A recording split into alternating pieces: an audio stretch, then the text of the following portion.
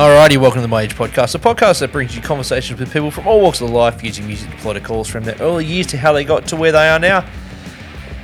How you doing? Hey, how old are you? Doing good? Hopefully you're doing alright. Episode 57 here. Look, if you're a first-time listener, again, welcome.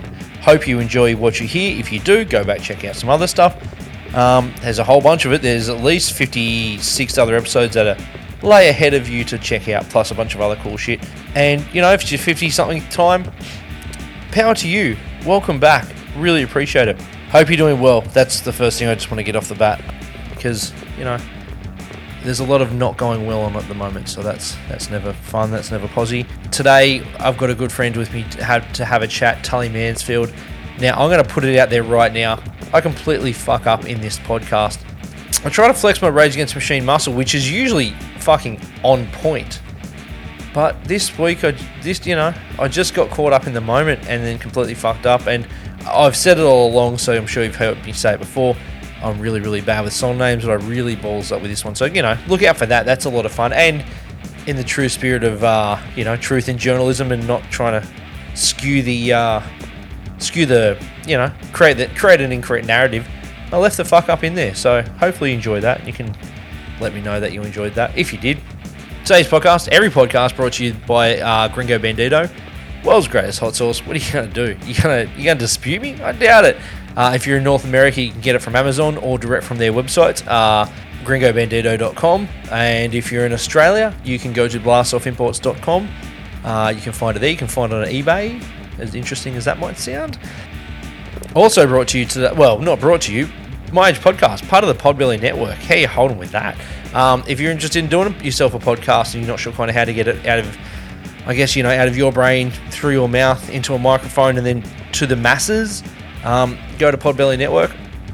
There's a whole bunch of instructional stuff there on how to kind of, best practices for interfaces and mics and hosting and all that kind of shit.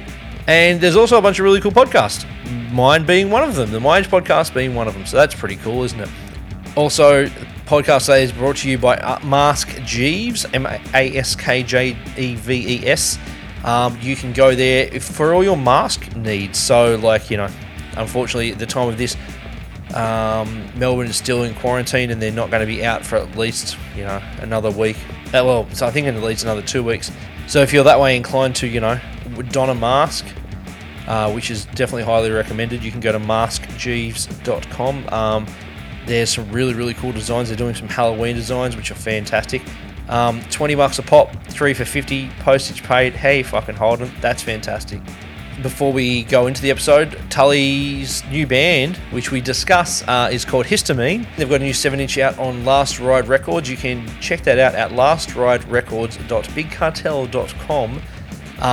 You can check it on all the streaming platforms. The 7-inch, which the blue one sold out, the black one is still available at the time of recording this, but who knows these days, shit goes quick. It's like $14 postage paid. That's just wild. So go there, check that out, grab a copy, grab a shirt, do the damn thing. If you're interested in, chucking a follow, if you like what you hear, because we're going to play a song coming up in a second, you can check them out on the socials at histamine_a.d.d. And the song we're going to go with is a song called Destroyer. Cool. Fucking enjoy it. Tully Mansfield, what's happening? Cool.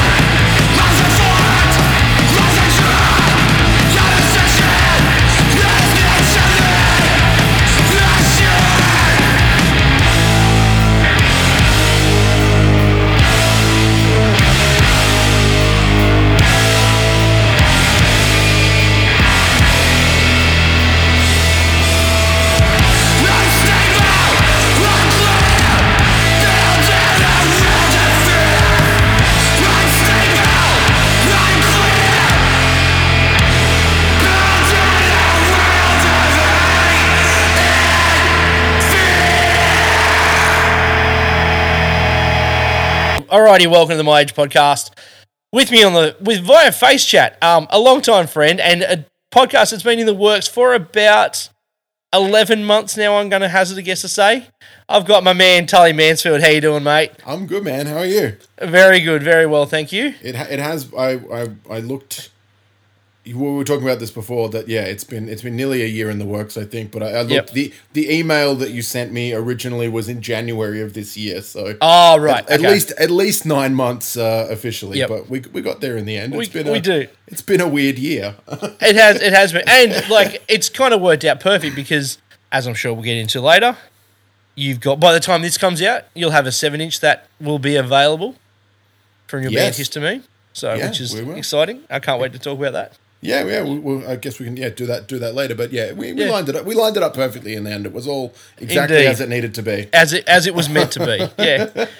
Cool. So you know how these go. Let's talk about the early years. Let's talk about your parents. Yeah, I mean, I guess how far back do I go? I was born in.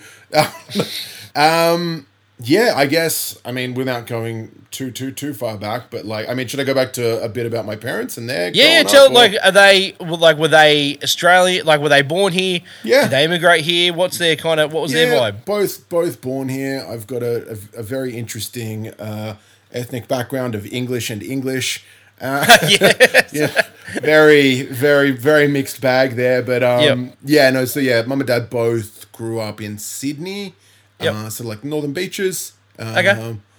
So my dad always used to talk about they grew up at they lived in a house on Bungan Beach, like on the beach, their backyard was on the beach, but it was when the northern side, the northern beaches were, no one gave a shit, right? Just fishing shacks or whatever. It was just that they, his parents built got a house there because it was all they could afford. And so they grew up literally backed onto the beach, and now that house, I don't think the original house is there anymore, but that bit of land's probably worth, I don't know, a couple of square millions of dollars, What beach was it? Bungan Beach. Which is? So it's up near other side of Pittwater, kind of that. Okay. That part of the Northern Beaches area. So Dad always just talked about kind of just growing up, surfing and doing all that beach stuff. But it's pretty funny thinking about that was just what they could afford, and they probably sold it for nothing as well whenever they moved from there. But now it's some of the ritziest real estate in Sydney. But so mum and dad grew up both grew up in that kind of area. I think they knew each other for a few years before they kind of got together and that sort of stuff. But I think dad ended up moving up the coast at one point. So my grandparents moved up to near Foster. So I lived up there for a while, then ended up, back down in Sydney, and that's sort of where they ended up getting together. And then I guess before I was born, or before any kids came along, they got out of there and moved up to the mid-north coast. So near Coffs Harbour. Yep. A bit south of Coffs Harbour, and that's kind of that's where I did all my growing up, I guess. So, there you go. I did not know that. Yeah. It's nice part of the world. Were they musical? To a degree. Dad played guitar a little bit. There was always a guitar in the house. I don't think he would proclaim himself to be anything more than pick it up, have play some basic chord shapes and sing along to the odd song. But there was definitely always music playing at home. Yeah. That was always a big thing from a very, very, very early age, which was, I suppose, who would have thought, probably a little formative to my life. But so you're one of how many kids? So 3 kids. So I've got 2 younger brothers. Okay. Yep. You're right. So one's 3 years younger and one's 7 years younger. So, okay. Yeah. So, so, I kind of grew up around there. We sort of lived, you know, ended up, by the time I was about, I guess it was like just as I'd started school, we moved into a house that mum and dad actually built themselves, which is pretty cool. Yeah. So dad was sort of a handyman, builder, odd jobs, whatever kind of, that was his income sort of at that point. So he sort of had the kind of the skills there, and they basically built this, really nice sort of slab timber house with river rock walls, and we were in the country. It was really, it was kind of nice growing up. I guess in the country just gives, I've always sort of said that, as much as I love living in the city, like, if and when, the time's right. I ever have kids, I would definitely want to, move back to the country and, raise kids in the country, because I just think it was, I don't know, it was a wholesome upbringing, Joel. Yeah, I can only imagine. Coming from the burbs, I can only imagine. So what kind of music was kind of kicking around? Were your mum and dad, like, were they into listening to, like you said, there was music around the house, like, what can you remember, or what were they into? I guess like a lot of the, so my parents are, my mum just turned 60, dad's 62, 63. So, they were kind of both teenagers in the 70s. The big one that sort of always comes to mind, for me would be Bob Dylan. Okay. Like, that's, I think if you, but like, there was lots of stuff, the Beatles, Fleetwood Mac, all sorts of, great kind of, I guess, classic stuff. Thankfully, not a lot of super cheesy, embarrassing kind of. You talk to some people and they're like, oh, my parents liked, like the worst kind of, pop music, really horrible twee pop music from the 70s and stuff like that, where that didn't age well. Yeah, I guess, it's, dad wasn't listening to, I don't know, Neil Diamond and things like that. It was, it was certainly, a bit of the, a bit more of the counterculture stuff. Yeah, cool. Which was cool. And it was, I guess, growing up, as I said, like Bob Dylan, was definitely like, if you pressed my dad and said, favorite artist of all time, like, I don't even think he would hesitate in saying Bob Dylan, like, just he was always a huge fan of him, and so that's kind of very much been instilled in me, I think, from a young age, the appreciation for his songwriting and his, I guess the poetry of his music and his lyrics and lyrics, that sort of stuff. I used to, dad always would get really like worked up at, the idea, the old thing, oh, Bob Dylan, writes a good song, but he can't sing, and dad hates when people say that, hates it. Absolutely hates it. Would you say to him to rile him up, or like others? No, I wouldn't, because I was, I'd drunk the Kool-Aid at, from a pretty young age. From a young age, yeah. So I was like, Bob Dylan, you listen, he's hitting all the notes. He's just got a rough sounding voice, but he's hitting all the notes. And you can hum along to the melody, so like whatever. Like, that's singing, right? But I mean, pretty incredible songwriter. Even just like, the amount of songs that are Bob Dylan songs that in the popular, zeitgeist, people don't even realize are Bob Dylan songs. Yeah. Got to be one of the most covered artists ever. Yep. Undoubtedly. Yeah. So, I mean, I guess that if we're not jumping into the music too soon, that probably leads into my first track, which I did pick was a Bob Dylan song. So it's the track "Don't Think Twice, It's All Right." Okay. If you know that, so it's I'm looking forward to it.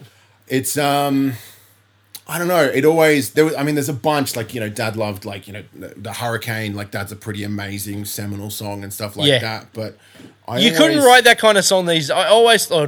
Whenever I hear that song, I think to myself, you couldn't write that song being a popular artist.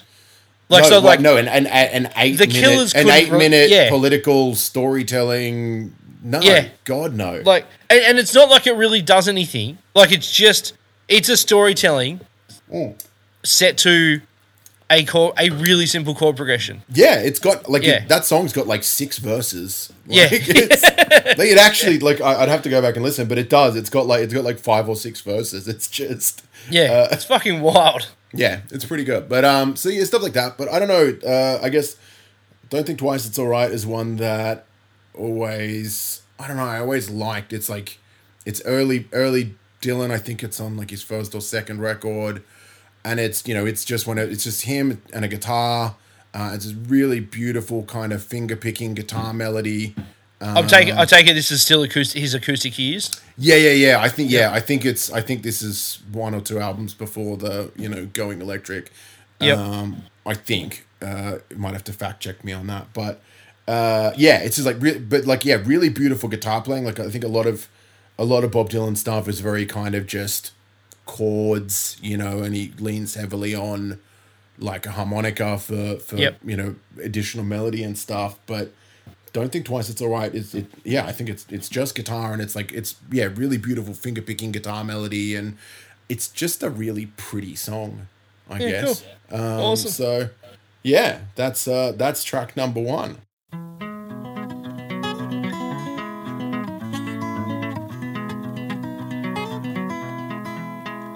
Well, it ain't no use to sit and wonder why, baby.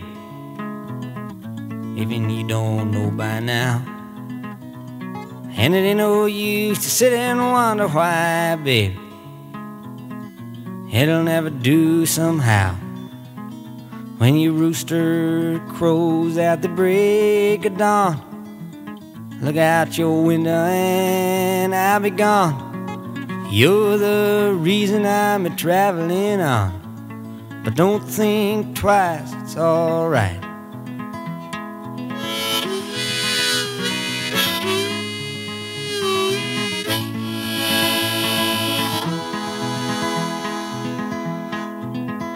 And it ain't no use in turning on your light, baby, the light I never knowed. And it ain't no use in turning on your light, baby. I'm on the dark side of the road. But I wish there was something you would do or say to try and make me change my mind and stay. But we never did too much talking anyway. But don't think twice, it's alright.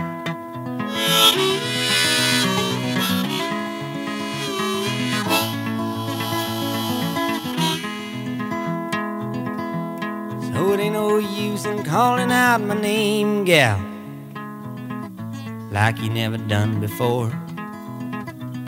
And it ain't no use in calling out my name, gal, I can't hear you anymore.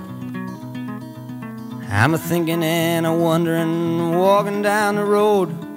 I once loved a woman, a child I am told. I give her my heart, but she wanted my soul. But don't think twice, it's alright.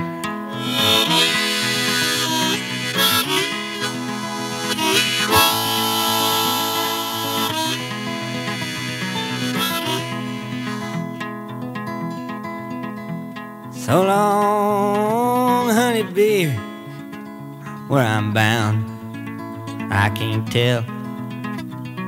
Goodbye is too good a word, baby, so I just say fare thee well. I ain't a-saying you treated me unkind. You could have done better, but I don't mind. You just kinda wasted my precious time. Don't think twice, it's alright.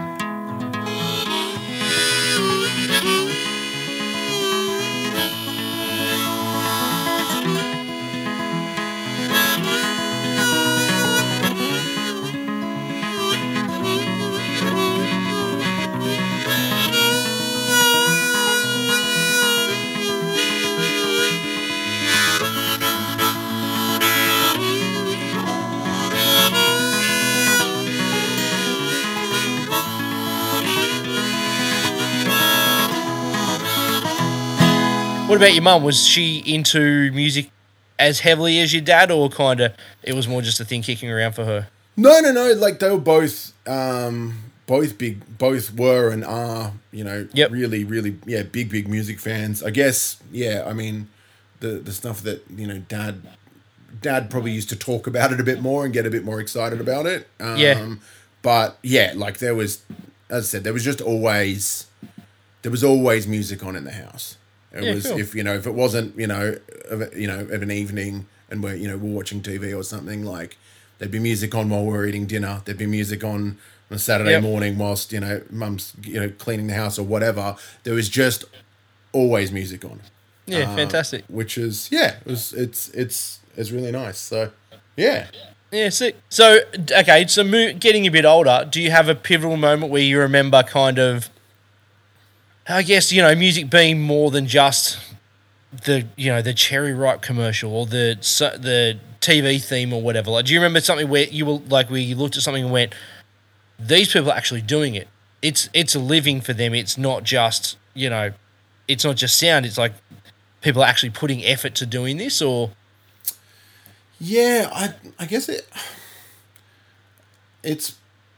probably sort of evolved slowly. Like this is where I get hazy on timelines of exactly how old I was and exactly where things came. But like I remember like a real pivotal thing for me was like getting my first CD player. Okay, so absolutely. It was a little boombox style one, very 90s. And it had the CD player on one side and it had the tape deck on the other side on the top of it. And so that kind of opened up this world of like, oh, like I can get a CD and I can tape music, or I remember being, I think Triple J was probably, as I would say, a lot of people in, yours and my kind of age group. Demographic, Triple J was pretty important at the time, like discovering that and going, especially considering you were considered rural. Like, and you wouldn't have had you probably wouldn't have had Triple M or the rock station or whatever. Like, No, I don't. Yeah, I don't ever remember Triple M being a thing. But I feel like I don't even know where I sort of got onto Triple J. I guess it was probably through like a friend at school. It was probably as I was getting into like grade 4, grade 5, that kind of music started to be like, oh, there's music that's for someone my age. It's not just kind of, oh, see, look at that. See that reference to the podcast name? I love it. Rolled right off the tongue. Like kind of just discovering stuff that was, I don't know, felt like it wasn't written for my parents. Yep. It felt like it was, if not written for me, at least written for someone who was, a teenager or something at that point, and going, oh, okay, there's this whole other world. So, I guess I probably got into, listening to Triple J and, through a friend. And from there, I used to always, you'd like tape songs off the radio and stuff like that. And then, Triple J Hottest 100 was always a big thing. And, I distinctly remember having like a tape of, I'd have to look back what year it was, like one of the late 90s years. Oh, it would have been whatever year Rage Against the Machine's Battle of Los Angeles record came out. Because I remember... I would have thought that was about 2001? 2001? Was it? Yeah, or maybe it was 99, yeah. Somewhere around there. Like I remember, so at that point I was still taping stuff, like, so, because I remember having a tape that had that on it, and it had, there was a Red Hot Chili Peppers song, I think, Around the World, is it? That's a Red Hot Chili Peppers song, is it? Yeah, it is indeed. Don't pretend like you don't know. No, I'm joking. No, I'm joking. So, Battle of Los Angeles came out in 99, yeah. Okay, there you go. So it would have been that year, because I remember it had probably had Guerrilla Radio. It had that Red Hot Chili Peppers song on this tape, and there was like, I think it was a Body Jar song on there as well. Okay, maybe like Not the Same or something like that. I don't know, but like taping stuff was a big thing. So like, going back a little, probably a few years prior to that, Like I remember stuff like, you know, family friends coming around and, you know, they had a son about my age and he brought some CDs with him and he brought Friends of Rom, Meet the Family. Good. So that was a pretty, you know, like I'd heard a little bit of, you know, probably at that point, you know, punk stuff that I'd heard was like, you know, maybe a little bit of Blink-182 and stuff that was kind of, you know, in movies and things like that. Yep. But yeah, I remember getting Meet the Family and taping that whole record and listening to that a lot. And I think he had also then one of the, it was maybe one of the Fat Wreck compilation albums. Okay. Yeah. I couldn't tell you which one. What was on the cover? I can tell you. I don't know. I can tell you the only song, I only remember taping a few songs off it. Yep.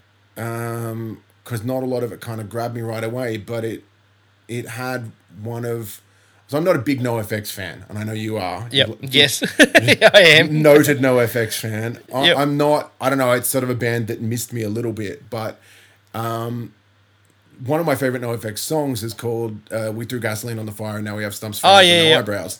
Yep. And I couldn't tell you what album that was on, even if was it on an album? I don't know. No idea. I think it was just a comp song. Okay. And I have a feeling, I'm just Googling this now. Because I think it's on a Epitaph I expect you to have perfect Fat Wreck knowledge off the top of your head. You've let me down here. No, I have a feeling it's on Epitaph comp. Yeah, Punkorama 3. It's a Punkorama. Yes. Okay, there we go. Yes.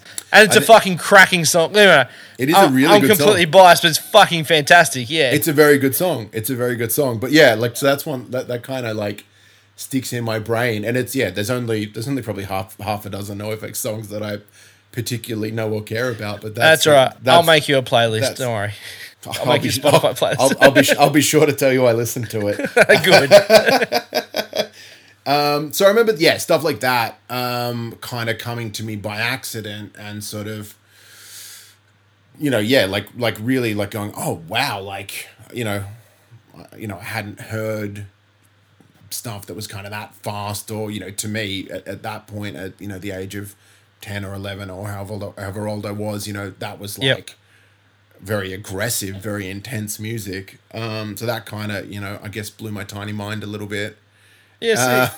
But then a little genre called nu metal hello. came around. Yes, in a big way. Which sort of grossly waylaid me for a few years. I mean, it's like, you know, growing up in not a tiny town, but a smallish town, I didn't have any older siblings, so I was kind of reliant on... Yeah, so that's what I was going to ask. Like, you know, the common theme is older brother... Oh, the common theme is older sibling. Yeah. Passing down their musical knowledge like a sacred fucking... Like a rite of passage kind of thing. Yeah. But if you're the older sibling, how does that fall into place? Like, did you have mates who had cooler older siblings, or like how did... Yeah. Yeah, exactly. Yeah. Exactly that. And so that's kind of... It must have been that, like, you know, like friends. Yeah, I definitely had a couple of friends who had, like, you know, older brothers or whatever. And, you know, it must have been, like, around, like, year 4 or year 5 or something like that. And, you know, I don't know what probably the first band of that kind of ilk that someone showed me was. Maybe it was Korn. Maybe, you know, like the first Korn album. But definitely one of the very early ones that I sort of got onto that really kind of resonated with me was Rage Against the Machine. Yeah. You know, I was thinking about sort of songs for this podcast, and I sort of was like, actually, wow, like that really was a very, very important band for me as, you know, in terms of, you know, formative years. Me too. Yeah. And just like, just wanting to pick up a guitar.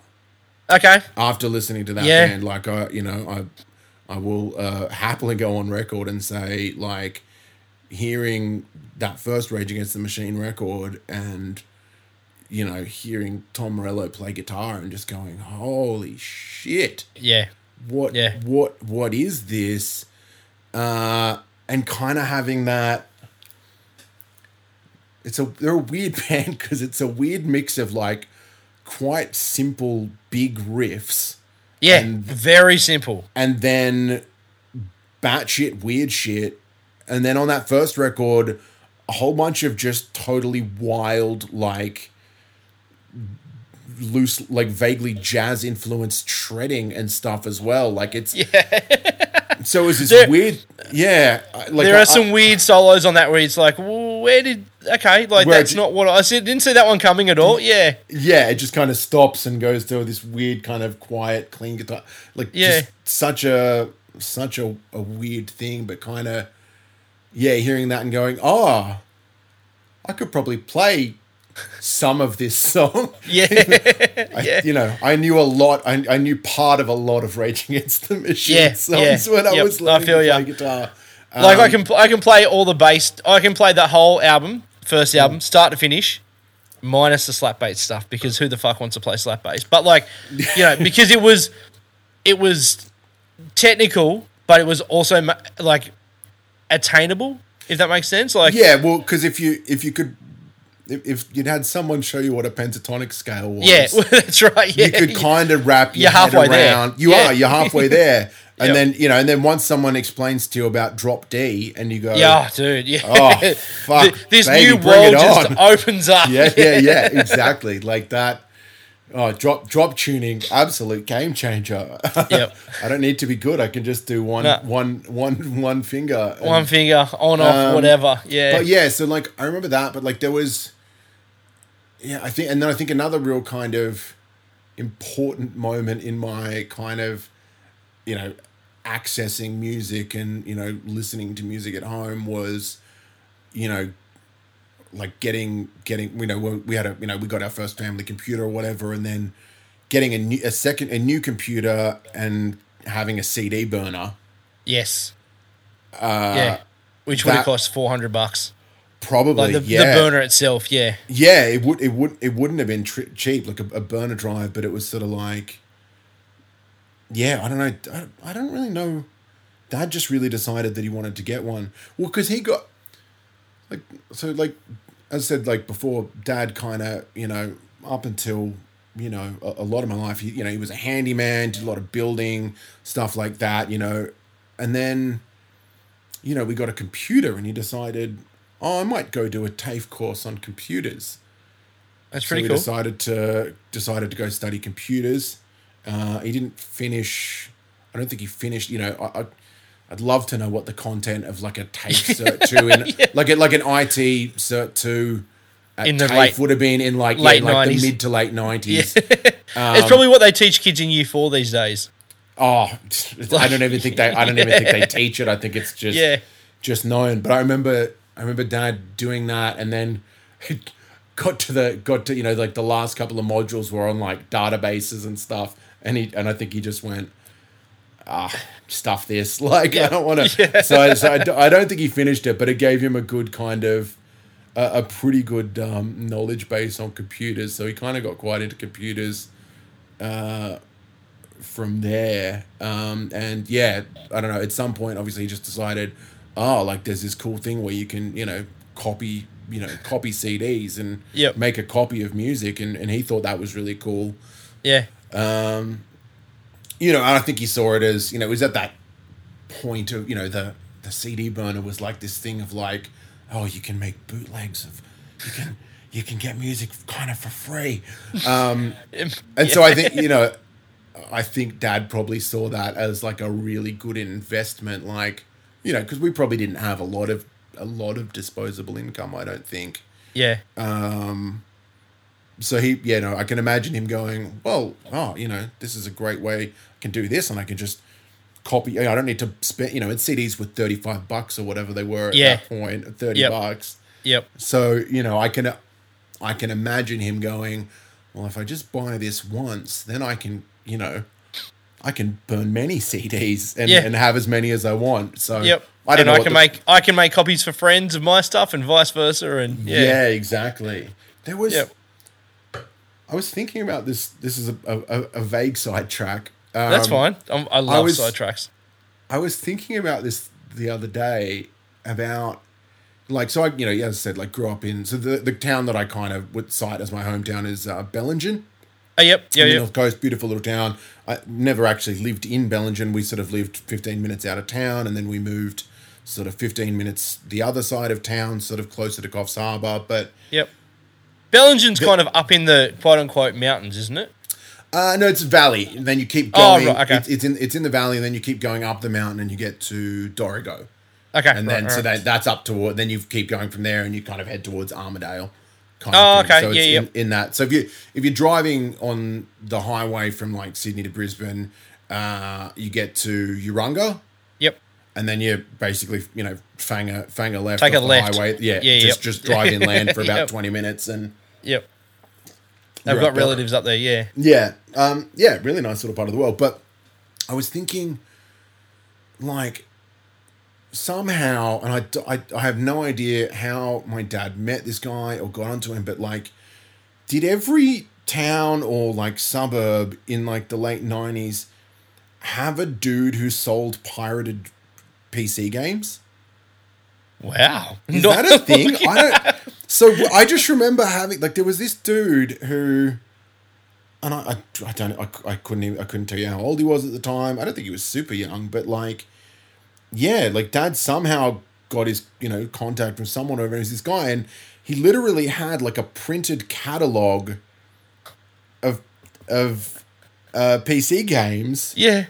That he had burnt copies of. Because this was before there was all the protections on Yep. trying to burn a CD or anything, so you could just straight Go up for it. burn a copy. So he literally had a catalog of games that you could, and he sold them for like $10-15 each. Yeah. But is that just like singular to my experience? Like I've not heard of it, but you know, who am I don't know. Like I don't know. It was just one of those, like, only a couple of weeks ago, and it just kind of came like, I don't know, like a jolt. I don't know what made me think of it, and I went, huh. I wonder if this is a shared experience. Yeah, that was kind of a weird thing, wasn't it? Like, just a dude who sold pirated video games. Really, I think he must have sold like PlayStation games as well. I don't know. Very weird, but There you go. anyway, sorry, strange sidetrack. I just Fine started with thinking it. about that when I was thinking of CD burners. But yeah. Anyway, music. So yeah, like I remember then. Yeah, we got the CD burner, and then I was able to borrow albums off friends. Yep. Again, because like we just getting a CD was, the only opportunity for me to get a brand new CD was maybe it was on my birthday or Christmas, and Yeah. Yep. $30. That's that was probably a reasonable chunk of what I'd be getting for my birthday because Yeah. we didn't have heaps of money or whatever, but But even with context, like $30 is a lot for a CD, yeah, and 25 years ago, $30 was a lot for anything. yeah, absolutely. So like, yeah, so that opened up this whole thing of being able to go, oh, can I borrow this CD? The old borrow the CD off your mate for a couple of days. Just let me borrow. I'll bring it back before the weekend, and then get a burnt copy. And then it sort of gives the opportunity then to not just kind of go to your friend's house and listen and go, oh, this is cool, but to like really start, I guess obsessing on albums and listening to stuff in detail. And I'm staunchly a fan of albums. I don't like shuffle. I don't like I don't particularly like playlists. I want to listen to what I feel like listening to, and I want to listen to the whole record as the artist put it down. But I think that I don't know, maybe that stems from kind of that thing of like not having heaps of music, so having to really hone in and obsess on the music that I did have and kind of dig every little part of joy out of it that I could. because CDs weren't coming, like it wasn't on tap as it was now, or even 5, 10, 15 years ago. Yeah. Yeah. Yeah, and this was like, right on the cusp, just before downloading kind of started to be a thing. And Yep. so, yeah, like being able to, bring albums home and burn copies of them and actually like really properly kind of sit, I just used to sit there and listen to music. Yeah. Like I just used to like doing that. Or sit there and listen to music and read fantasy novels. I was a pretty cool kid. Yeah, of course. Coolest in Belgium. That's what I've heard. But yeah, so that's why I remember getting I borrowed a copy of the first Rage Against the Machine record off a friend. I brought it home and I burnt it, and we had a printer as well. And we must have had a scanner as well. Yep. Which would have been very early to have a scanner, but I remember, like Dad used to be pretty meticulous. Like you'd scan the cover in, yep, print out a scanned version of that, and it's perfect because that covers black and white, so it works easy well one, on a black and white printer. It kind of looked like shit anyway, so it just looked a bit grittier. But yeah, like I remember having all these CDs with like the carefully printed covers in the case and stuff. But yeah, that was what I was going to go with album-wise for track number 2.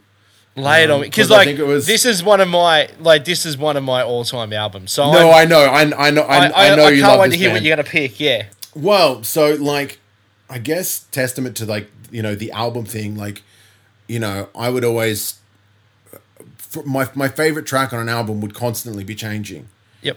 And it'd be whatever. I'll, you get that record and it's probably, Killing in the Name's the obvious first one. And then you go, oh, actually, like Bomb Track's pretty cool. Oh, actually, Know Your Enemy. Holy shit. Like that. Yeah. That riff. Oh, wow. But one of the ones that that ended up really just kind of becoming my absolute favorite. And I think, and as I said, like this is what made me want to start playing guitar and, pick up Dad's acoustic guitar and start, fiddling around, or, I don't know at what point I discovered guitar tabs, but, start fiddling around. And, I remember, and it might have been a few years later, but, the first song that I could sort of play pretty much in its entirety off this record, including the solo, which is a big one. Yeah. And it was probably a pretty shit rendition of the solo. But okay. I felt like I had it down enough to say that I could play it, because it didn't have a lot of the super weird shit. It was noodly, but not crazy. Was the album closer, Freedom. Dude. I mean. Dude. Hey, that's my track. That's the track. And that's the track. For me, like, it's not about me, but I'm going to say this anyhow. What sold me on this track? Because it's a fucking great album, and I'm the same. I have one day it could be Know Your Enemy, one day it could be Bullet in the Head, whatever. Like, it always changes or whatever. Yeah. But I think the thing that sold me on it, pardon me, was watching The Matrix in the cinemas. Mm. And the final scene of The Matrix where Keanu Reeves is on the phone and he says some line that like implies that there's more movies coming. Yeah. And then he hangs up the phone and he shoots off into space or some shit. Yeah. And the intro to Freedom starts. And then like as it blows up, like the credits are rolling, and I just remember going, this is the greatest moment in cinematic history. Man. Because it's like it was like the culmination of an amazing movie. Yeah. With the culmination of the last track on an amazing album. And because because it was the last track. Because it had that, and then because it's funny you mentioned that film, because I forgot that song was on the credits, because the song that I remember also being on the credits that it transitions to, I think halfway through the credits roll, is Wake Up. As well, I feel like they must be both. Hold on, what did you go for? Freedom. Are you thinking I've ballsed it. I've completely ballsed it. Completely ruined it. I feel like it's Wake Up. Maybe I feel like Wake Up's the track on the end of that. No, it is. Is it? Yeah, it is. I've completely ballsed that. I'm gonna have to fucking. I should just. Yeah, it's Wake Up. There we go. Anyway, Freedom. There you go. Well, that's your jam, and mine can be Wake Up. Okay, That's fine. cool. Wake Up's also a great jam. There's not a bad song on that record, but yeah, like I don't know, something about that song kind of just, you know, yeah, I remember learning like being able to play it and do like a kind of shitty version of the guitar solo, and yeah, but that like the opening riffs like this big, you know, it's such a simple riff, but it hits, and then like Rage Against the Machine was like the first thing where like I like just remember being like, oh, like music can be visceral and angry.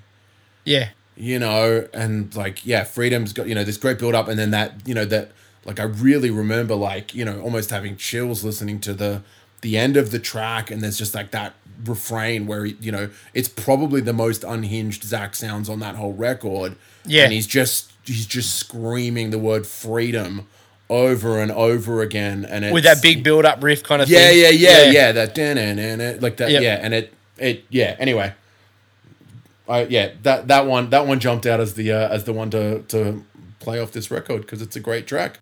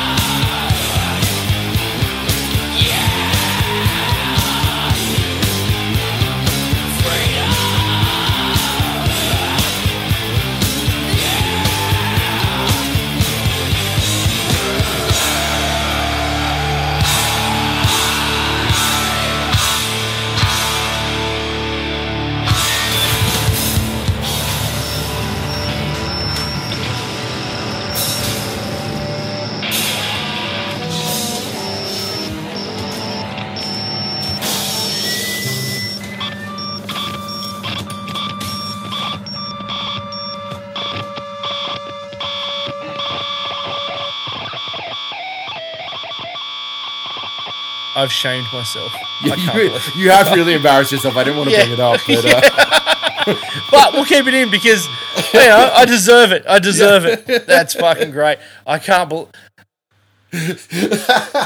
Because I'm confusing the big yelling thing at the end. yeah, Wake up. freedom. It's Versus kind of freedom. it's yeah. He does Like- he likes to he likes to scream a refrain. It's Yeah. it's a signature move. But yeah, man, I tell you, I you know, been spending a lot of time at home over the last 6 months, and Yep. funny that, and I think like early on in like lockdown, you know, and I was working part time because I work for a brewery, and Yep. funnily enough, when pubs are closed, not very good for the beer industry. Yeah. So, you know, we were sort of working 3-day weeks, and so I'm like, well, I guess I have 5-day weekends every week. I guess I'm just going to start watching lots of movies and doing whatever. And I decided to rewatch the Matrix trilogy. Yep. Okay. How recent was your most recent rewatch of that?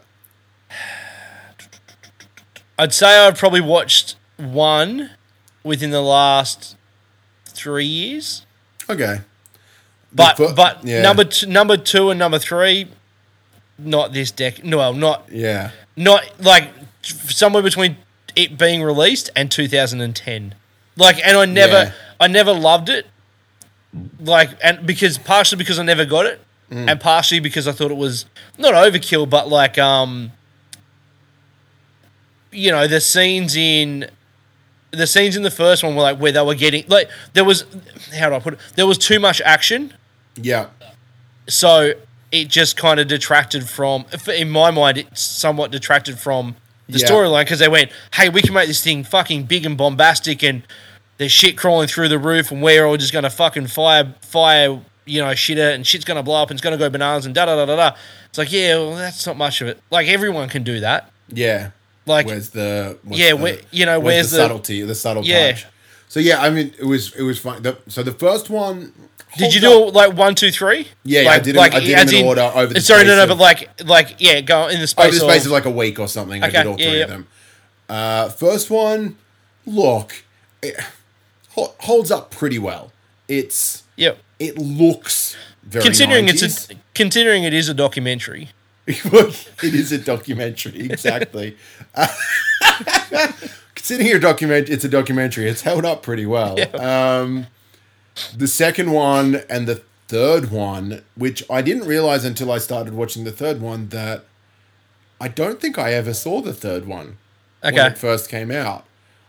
The third Matrix film is an unwatchable piece of trash. Yeah, right. It is so fucking terrible.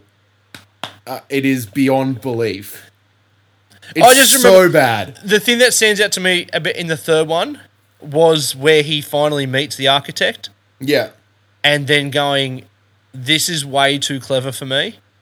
So, like, I'm now just letting go of enjoyment because I just don't get it. I feel like that movie suffered from, like, you know, the first one. Like, the first one, I understood it as a however old I was, you know, 10 or 11 or when it came out. Like, I got the gist of what it was getting at. But I think like it was like this incredible high concept thing, and it got so much hype about it. Yeah. And I just felt like the next two, the Wachowskis just went too deep into their own bullshit almost. Like Okay, it just became really convoluted, and I was just like, you know, and somehow the third one looks more dated than the first one. I don't know. It warrants a rewatch as like the seminal sci-fi series of that era. It fully warrants a rewatch, but don't expect much from the second and third ones. They get pretty garbage. The first one, the reason I give a pass to is probably not that they need a pass from me, but like I think of the first one and I always think of this concept of that was the first that movie was so ahead of its time, concept wise, but was ridiculous. Like, the way it was received was fucking ridiculous, right? Yeah. And the stuff that those are they twins? Yep. Or, No, I don't know. are they just siblings? I don't know if they're twins or they're just sisters. But Okay. yeah. Anyway. So the train of thought they were writing 20-something years ago, which is only in the last couple of years being talked about, not even on a big scale. Like, I couldn't talk to my mum about the simulation theory, Yeah. but I could talk to someone my age about the simulation theory because they kind of get a grasp of it. But like they were talking, they made a movie based on that concept. Yeah. Like, it's fucking mind blowing. Like, something that's like that was so big, and that only 20-something years later, people are going, there could be, it's not unfeasible. There are more things that people believe that are less feasible than the simulation theory, and these siblings made a fucking Hollywood blockbuster. Yeah. Out of that concept. But do you know the other theory about the allegory for what that film is, what that story is? No clue. So they're both, like, later in life both came out as transgender. Yep. So there's a theory which I fucking love, that the entire thing is like an allegory for gender dysphoria. And like being, in the closet, as it were, as a transgender person, and that kind of whole, like, struggling with identity and sense of self and all that sort of stuff, which I think is, I don't know that either of them have ever confirmed or said, yes, this is the case. Maybe it's just one of those nice theories, but I would fucking love if that came out as the true thing, as the thing, like, in the early 2000s, managing to have, like, the biggest movie of the year, and it was a secret allegory for trans rights, is like, that's fucking sick. I love that that so much. That's awesome. All right. See, where are we at now? We are. I mean, this is now the Matrix podcast. What are you going to do about it? Matrix fancast. My Matrix age podcast. Yeah. Were you a Triple J kid? Were you a rage kid? Were you, like, getting up of a morning? Or no, even to one up that, were you a recovery kid? Recovery, I feel like. I mean, it wasn't. I mean, I must have watched it a little bit. But I feel like when, wait, let's Google, when did Recovery end? Oh, I dare say it would have been 2001. I'm going to guess. 2000. Okay, right. Ended April 2000. So I guess it must have been on. Yeah, I must have watched bits and pieces of it, but I don't know that I sort of connected kind of what it was or what it was presenting really until I was probably a bit older. Okay. But I definitely remember Rage, but that that must have been when I was sort of, getting a little, in the early 2000s, but I definitely remember, Rage was, was your Saturday mornings, and you either watched Rage or you watched the shitty pop one on Channel 10, and Video I was always hits. like, video hits. I was like, no, Rage. Like, that's where I know I'm going to see some better music. Let alone, you would, see something and go, oh, this band, the late night, like after midnight. Yep. Oh, this band is guest programming. Yeah. And that was and I don't know if you did this, but I definitely, would, in the same way, taping songs off the radio, like stay up and, tape film clips off Rage and, start recording, mastering the art of starting recording the tape, before the song started, in case it was a song that you wanted. Yep. And then if it wasn't a song that you wanted, you would just stop it and rewind the tape a little bit. Couple of seconds. Couple of just inline, clever inline video edits. But yeah, Rage was definitely a big thing, and like just being able to kind of, yeah, like I guess put faces to bands as well. Like, Yeah. oh, that's what these people look like. Oh, that's what, that's what people who make music like this dress like. And, I guess, giving that the context, the contextual kind of package to it all. So yeah, it was definitely, Rage was definitely a big thing. When you were listening to Rage Against the Machine and new metal and everything that kind of came around that at an early age, were your parents, what was their vibe on it? Like, were they encouraging discovering new music, or were they kind of like, this has got a bit too many F-bombs and this is a bit gnarly sounding? Like, were they, I don't ever remember them being too worried about swearing in the lyrics or anything like that. Yeah, no, I don't ever remember that really being coming up. Like, I mean, they certainly didn't. They didn't get it. They didn't. They didn't. And and so by this point, new metal's in full swing, and I have been completely engrossed by it. Yep. Like, it totally. Because that's what people I knew were listening to, either that or like gangster rap stuff, which I dabbled in a bit of hip hop as well, but guitar music was what kind of really resonated with me a lot more. Yeah.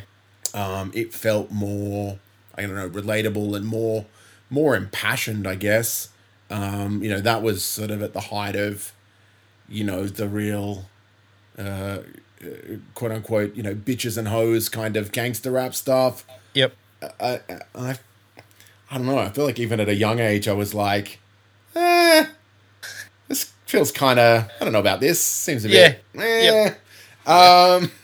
without kind of realizing on a deeper level how problematic some of that stuff actually was. But it just kind of never really, it didn't resonate with me the same way as, hearing a dude, passionately hollering, whatever angst riddled lyrics over a nice drop D, big guitar riff, nice drop D riff. So me, pretty much, 12 to 17 was new metal. That was it, and you're still living in Bellingen at that age? Yeah. So I didn't move to Sydney until I was probably just before I turned 19. I think I moved down here.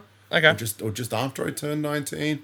But yeah, it was kind of a factor again of like I didn't know anyone who listened to.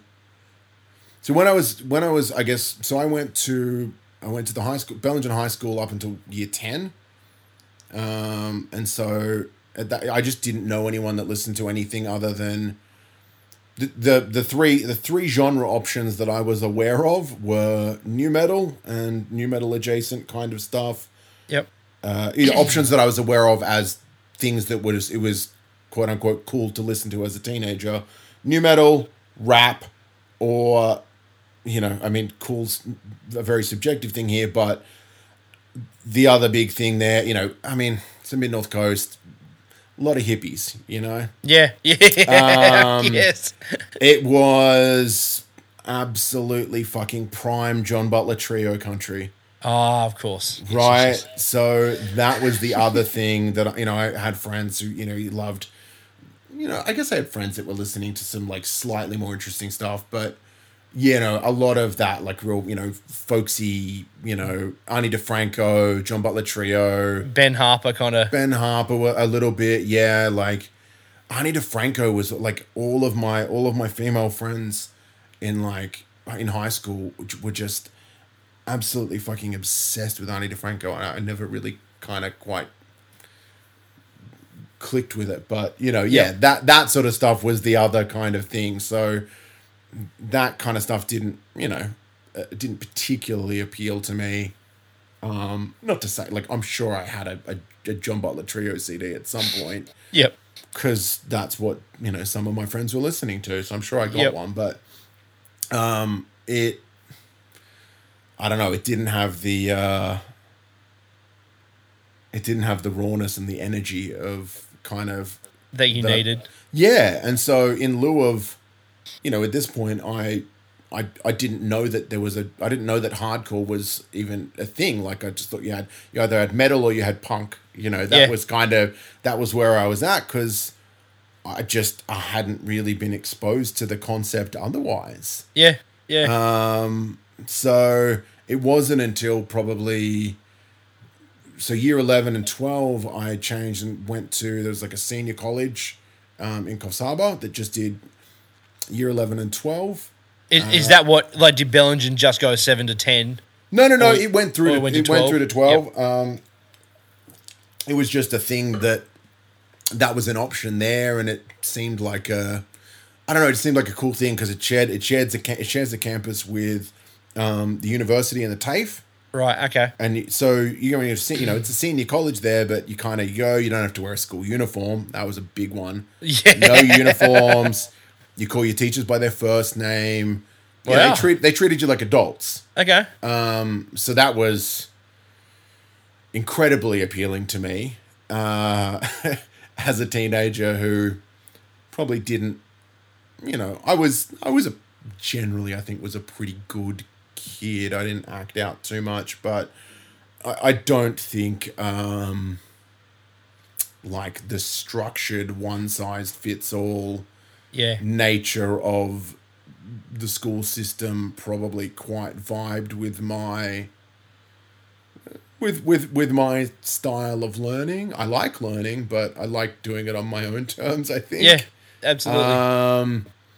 And so, the idea of being like, you have all this freedom, and you can go off campus on your lunch break if you want to, and like you get to be like an adult, was like, oh fuck, that's so sick. Yeah.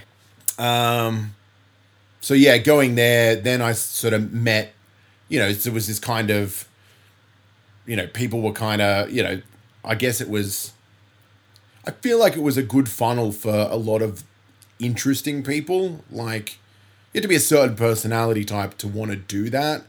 And I think probably had to have a certain level of maturity and, to a certain degree, probably not feel like you fit in as much at a, a standard kind of public school. So it kind of brought together a lot of kind of cool and interesting people from a bunch of different schools around the region.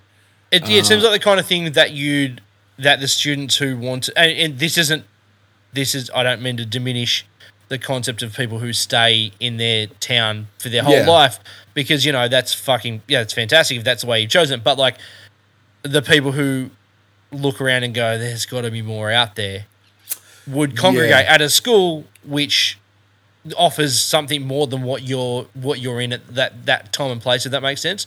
Probably. Like with all the little high schools in that kind of northern mid-north coast, all the people that go, I'm too big for this town, and not in the better than them kind of way, but like there's got to be more out there. This is the next gateway. This is the next step into getting out of here. I never really thought about it, but I think probably absolutely like nail on the head. Like there are people that a lot of people who just kind of never really left Bellingen. Yep. I don't think any of them went to the senior college. I think they all stayed at the local high school. Yep. And thinking about it, I don't really know anyone that I went to the senior college with off the top of my head that didn't end up moving to Brisbane or Sydney or Melbourne. Yep. So there's probably some kind of correlation there of like personality type of, that desire for kind of independence and whatever else. But that was a cool thing. And it wasn't until probably, I got there that then I met sort of different people and people who were listening to kind of punk music, and it still was probably a while before I kind of really clicked on the concept of hardcore, but it certainly brought me across to some other bands that were much more in the punk or like kind of pop punk worlds. Yep. That was where a band like AFI. That was I didn't hear them until I was in, I guess, like grade 11. Yep. Right after Sing the Sorrow came out. Yep. Another. This is just the greatest hits of bands that you love tonight. It is. It's almost like you know me really well, and like you're just it's rattling all- them off. I'm just ticking off all the boxes. I'm not going to play Yep. an AFI song, That's but fine. but yeah, like started stuff that was much more in the kind of the punk world and getting a bit more of I guess broadening my horizons musically a little bit more, just because I was being exposed to more stuff and Yep. and sort of realizing, I guess, that it wasn't necessarily new metal as a genre that resonated with me. It was just angry guitar music. Yeah. It just felt, I mean, maybe that's the the middle class white kid in me, Mate, angry yeah. guitar music. But I feel the same way with I got into the first two Korn albums. Yeah. Like I got into Korn when the Life is Peachy came out. yeah, But had I have been a few years older, it would have been, because I got into them in 95 or 96 or whatever the fuck, Yeah. probably 95, yeah.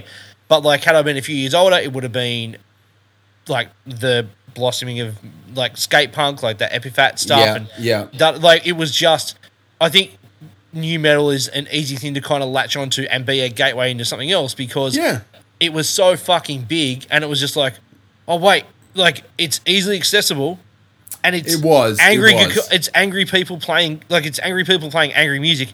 Yeah. And I can just buy it from whatever the fuck, local independent shop, HMV, Sunday, whatever, it's there. Yeah. And I can just grab it. Like, yeah.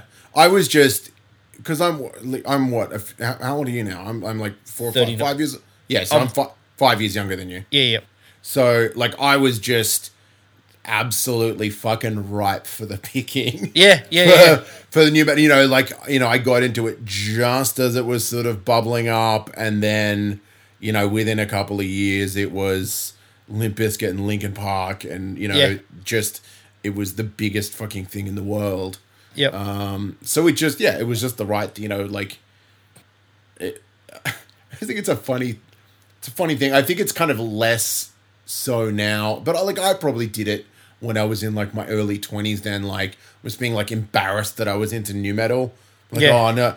And then you're like, fucking literally everyone the same age as you was into new metal, dude. Yeah. Like, Yep. why? But everyone was a bit embarrassed about it, and would be like, Yeah. "Oh yeah, what like new metal? I don't really care about that." Like, it's like we're all into new metal. Yeah. It's fine. It's a thing Yep. that happened.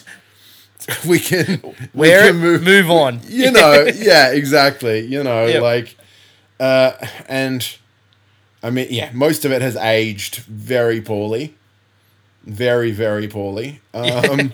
Some of it's aged okay, It's funny, I've started, occasionally, like just in a nostalgia sense, going back and having a listen to, listening back to some stuff that I probably haven't listened to in a long time. And even like a band like Korn is an interesting one, because they were never my favorite. I was never like a massive Korn fan. But like, you go back and listen to them now, and you're like, this was a singular band. There will never be another band that sounds like Korn. No. That's right. Which, depending on your stance, is either a great thing or a Yeah. bad thing. But like, it was just a bunch of weird dudes making weird music. Yeah. And a lot of new metal was that, and certainly the early kind of progenitors of it. It was. You listen to a lot of those early bands, and none of them sound like each other. No. They just At also all. don't sound like anything else. Yeah. So, this is here's a genre that let's lump all of these bands in, and then it kind of got codified. I Yeah. guess Limp Bizkit, and once they kind of came up, that kind of codified the idea of what new metal was. Yeah, absolutely. The rap rock element in a big way.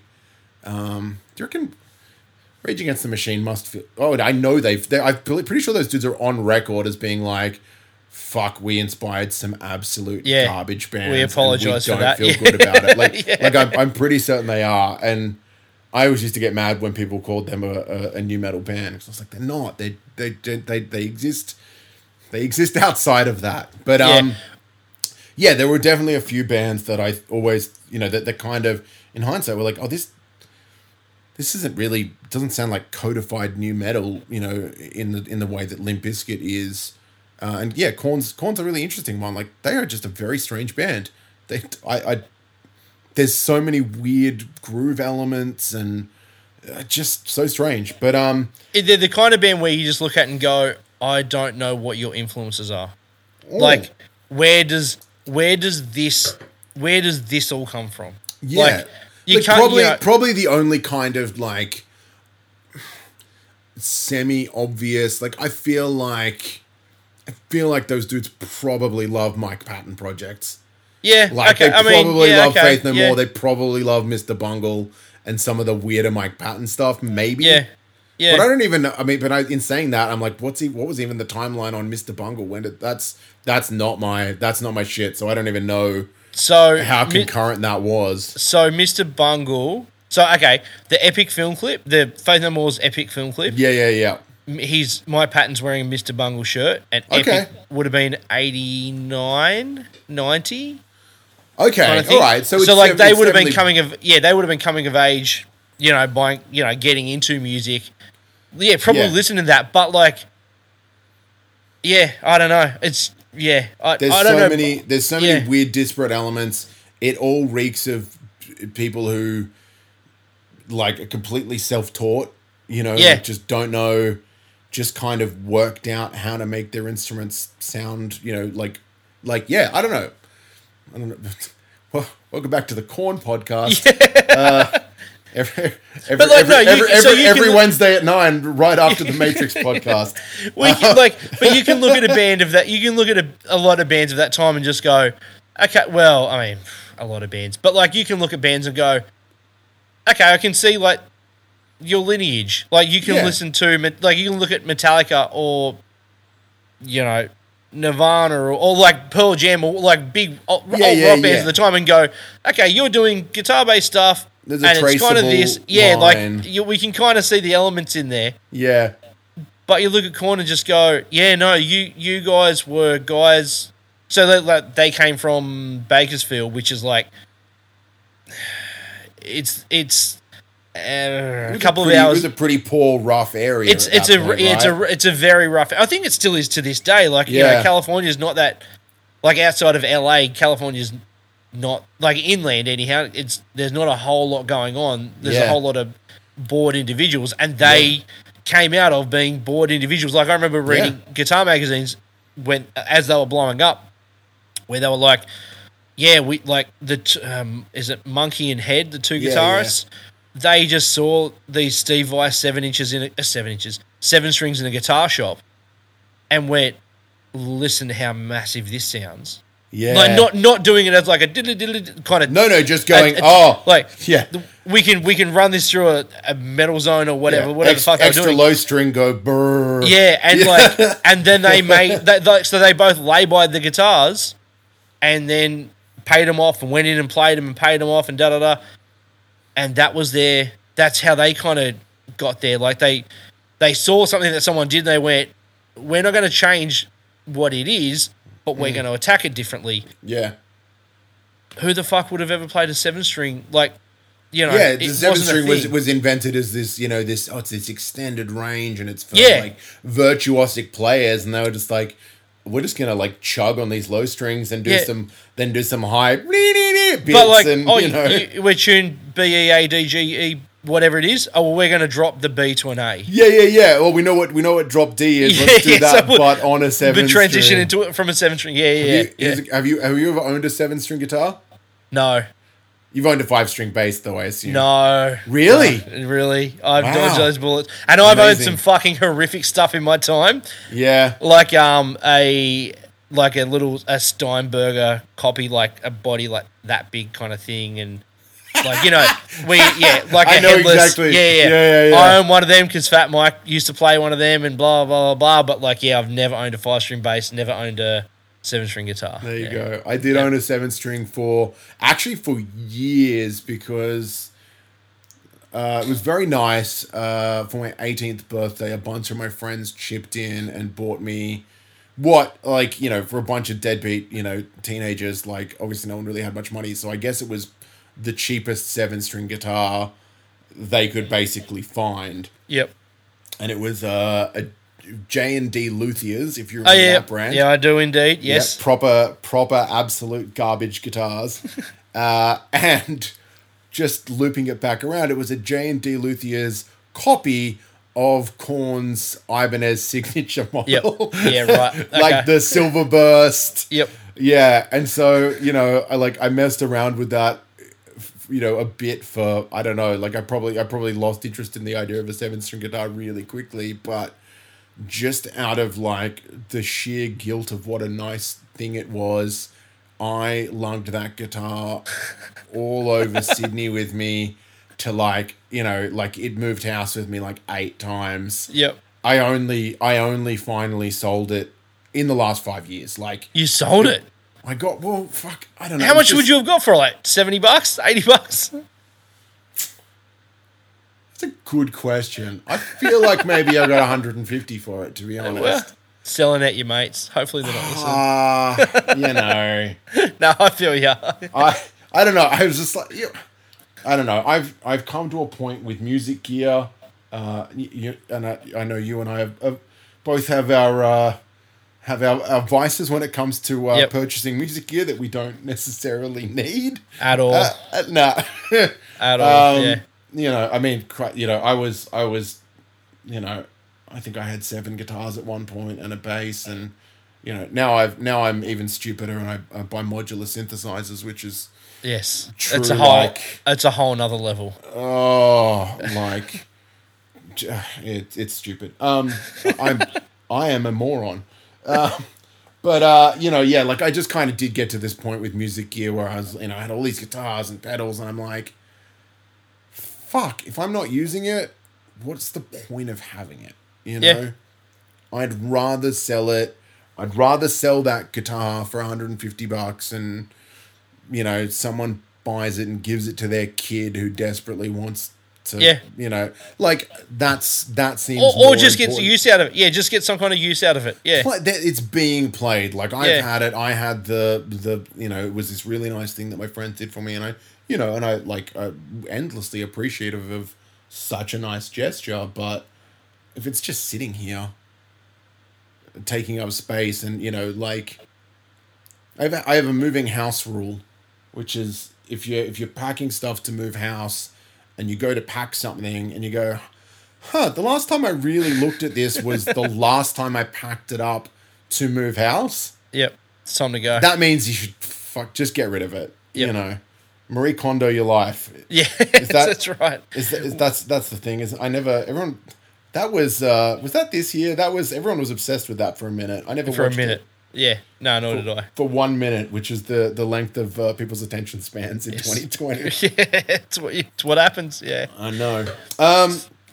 So anyway, I did own a 7-string guitar. Fun little sidetrack. But music.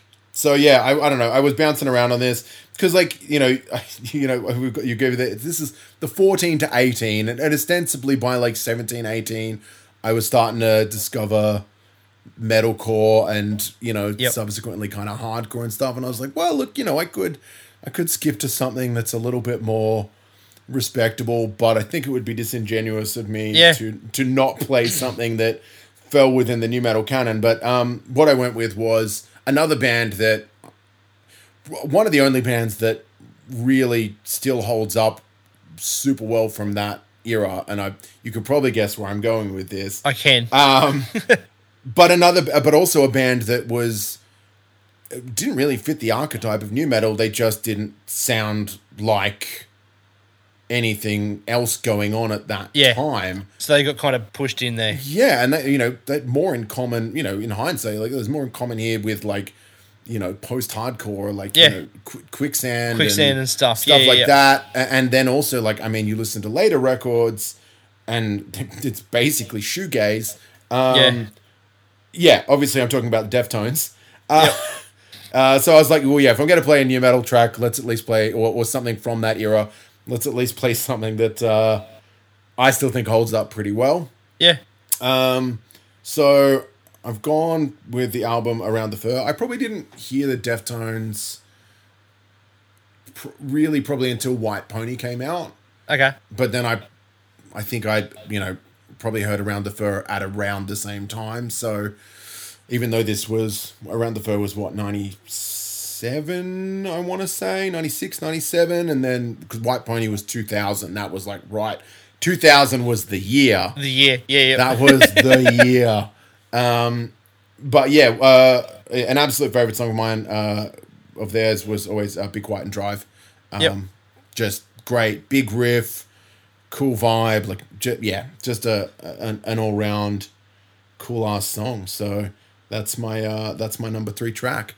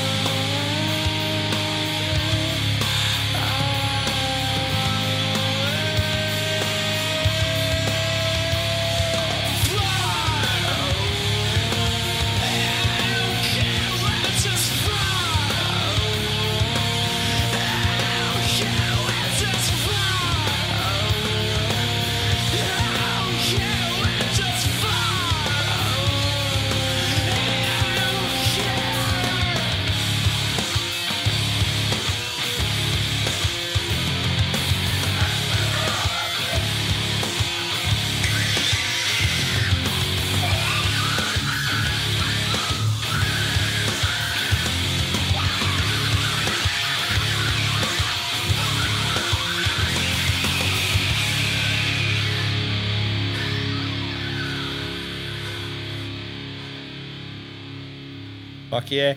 So they were another band that, and it probably only came out recently, but like that just, like Rage Against the Machine, that just went, yeah, you all stuck us with new metal, but like we're still here.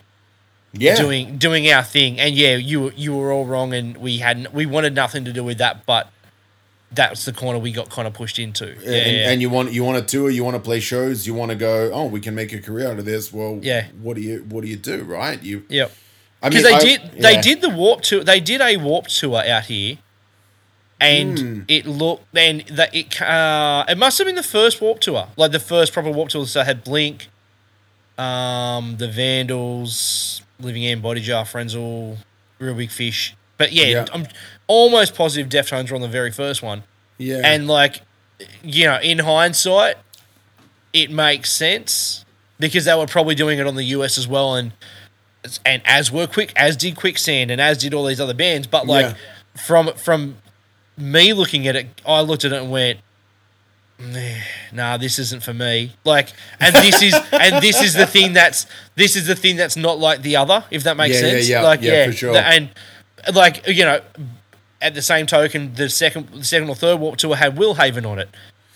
Another band that like now. See, I was because you said Warped Tour, and I went, fuck. I went to the Warped Tour because that was, you know, it would go regional, right? yes, it would go to Coffs. It went to Coffs Harbour, and I went to. I think it was the last year that it came out, and it was I remember seeing Willhaven, and it was like, it was Pennywise. I mean, the Pennywise are just they play every Warped Tour, I think. Yep. Like Mighty Mighty Boss Tones. Yep. Body Jar were definitely on it. Yep. $1 Short did it. Yeah, all did it. Yep. $1 Short. Yeah. Guttermouth. MXPX. Yeah. Oh, MXPX. Yep. Oof. Newfound Glory were on it. I'm almost positive. Yeah. Yeah, they were actually. I don't think I don't think I had ever heard Newfound Glory when I went to that. I don't think I'd ever heard of them. I mean, that was a perfect example of I was still at school in Bellingen. Yep. And so we went, so like, oh, there's some, to be honest, like I probably, no word of a lie, I probably went to that show. I probably wanted to go to it because the band Sunk Lotto were playing. Yeah. That's fair.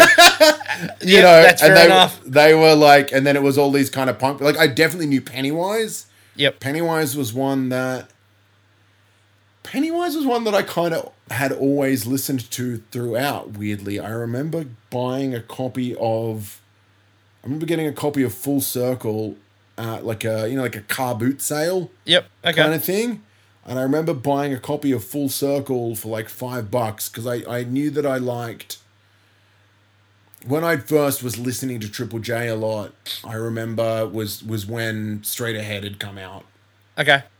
And so like Alien was like, you know, was getting the single. You know, that was and that was when Triple J, you know, like a skate punk record like that would get could get like attention. Regular play. Like, you know, that Alien would be getting played, you know, twice a day.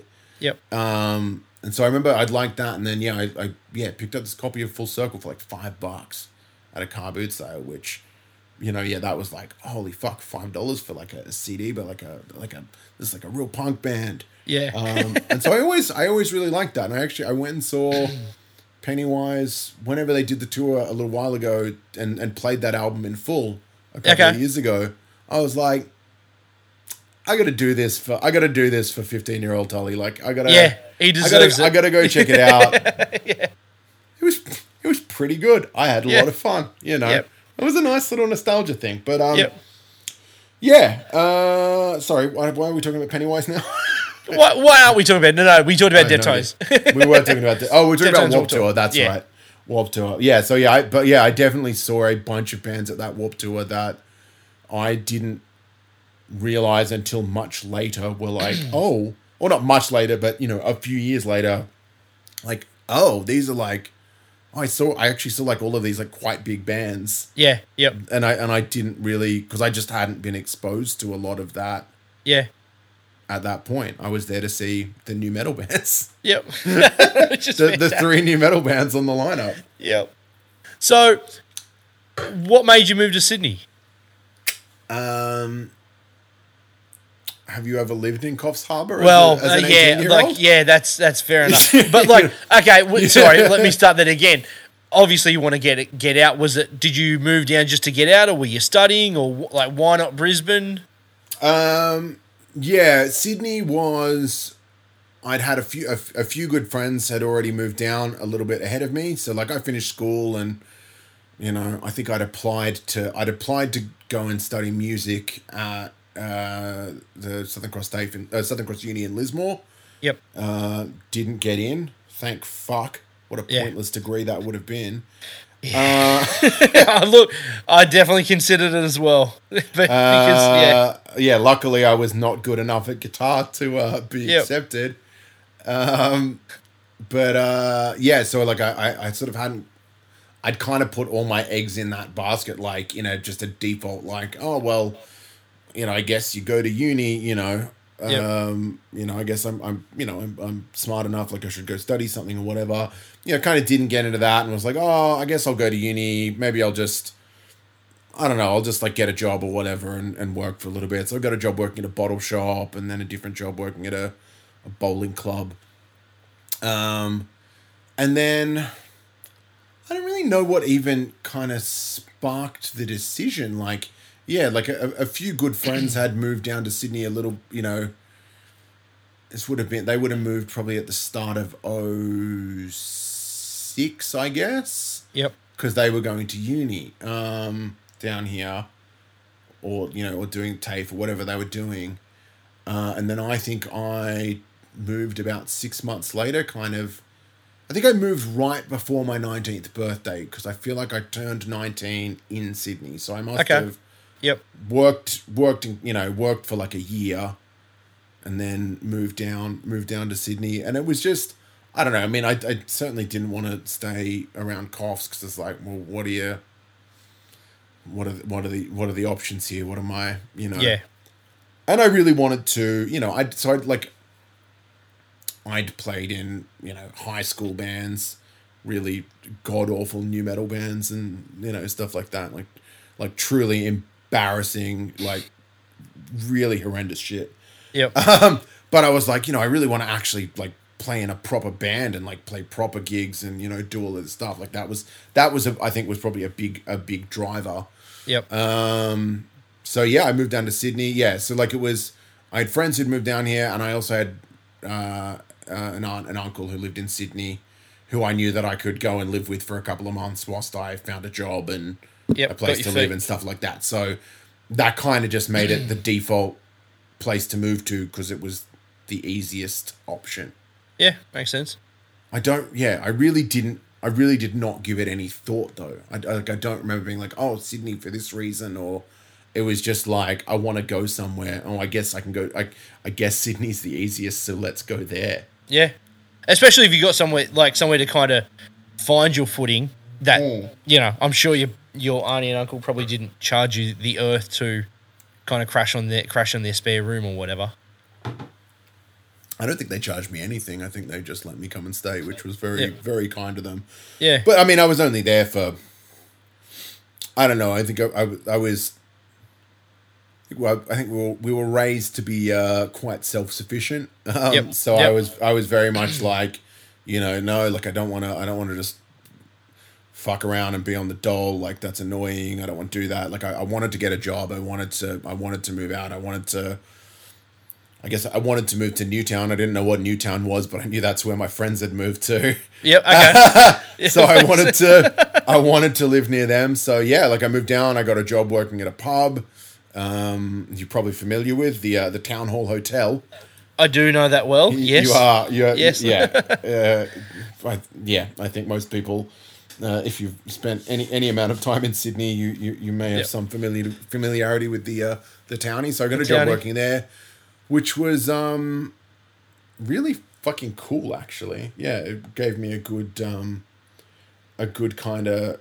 I don't know. I met a lot of people working there. At the time when I started working there, it was still pretty grimy, and a lot of people from bands and stuff would come in, and it was a party pub, and it was a fun place to kind of start out. But so I guess I should jump back a bit because I did tell you earlier that I'd been Googling some tour dates. Some tour dates, yes, you did and say that. Let's not let my research be in vain.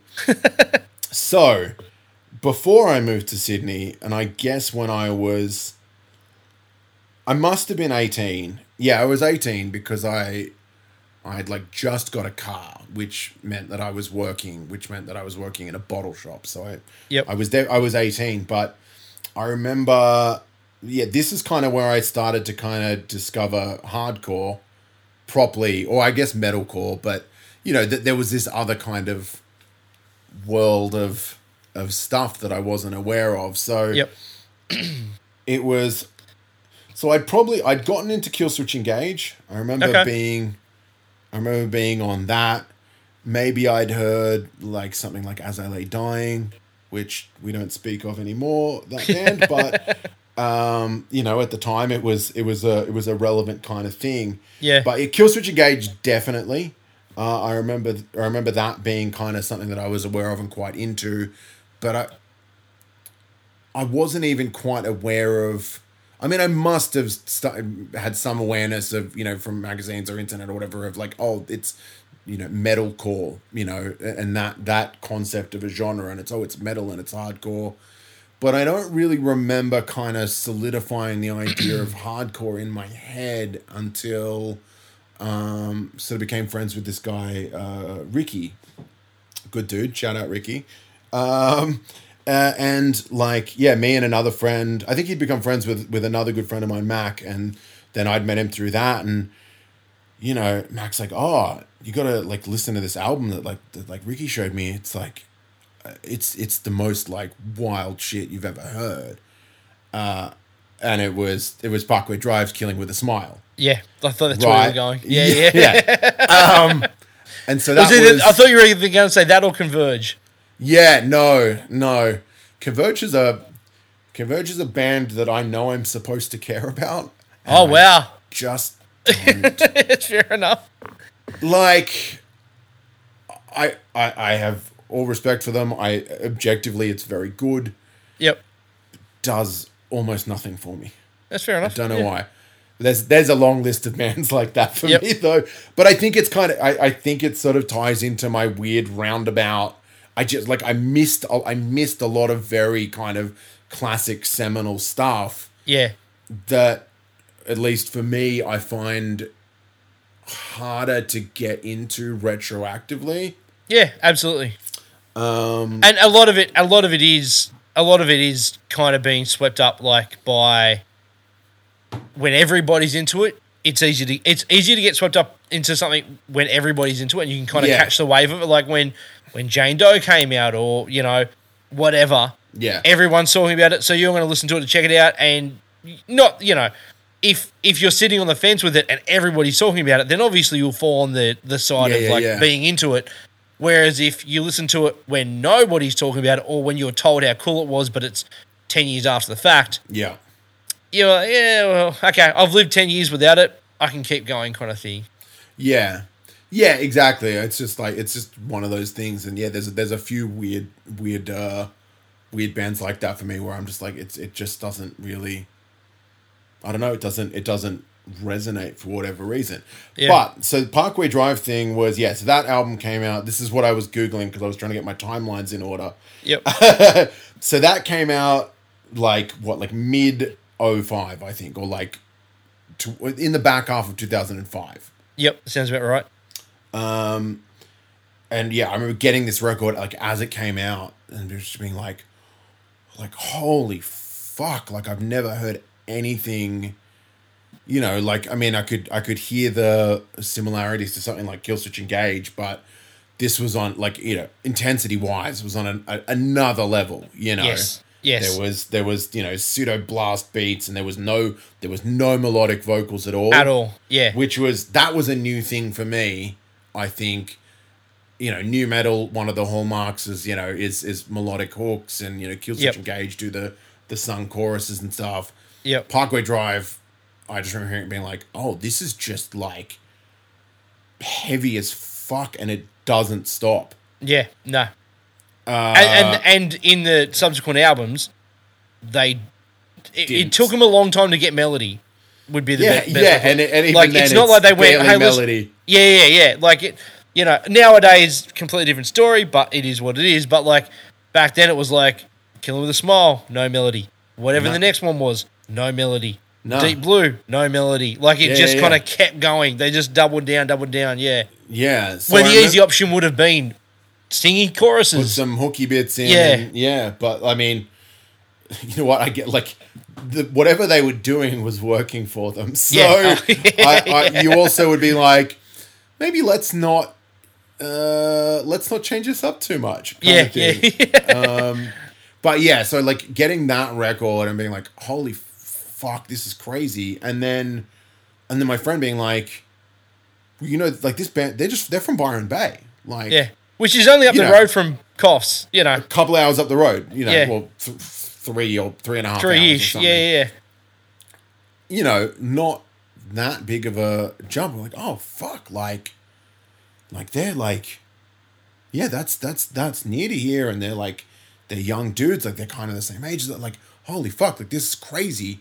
And so there was like, in like 6 months, from that album coming out to when probably 6 months later I moved to Sydney, we did a couple of drives up to Byron Bay to go see Parkway Drive. Yeah, right. From Sydney. Oh, not from Sydney, sorry, from Coffs From Harbour. Coffs. Okay, yeah, From yeah. Coffs. So I was living in Coffs. So yeah, we did twice, and this is what I was looking up earlier to try and remember, get my timeline right. So I think that album comes out kind of, you know, early in the back half of 2005. And then I remember going, oh, we're going to go see Parkway Drive. You know, they're touring with this band from the States called Every Time I Die. Yep. Yeah. And I'd never heard Every Time I Die. And it was, so like Parkway were touring, Killing with a Smile, Every Time I Die had just dropped Gutter Phenomenon. Yep. So, you know, I'm kind of, I don't know, I guess I must have downloaded Gutter Phenomenon because LimeWire was, was beautiful. Yeah.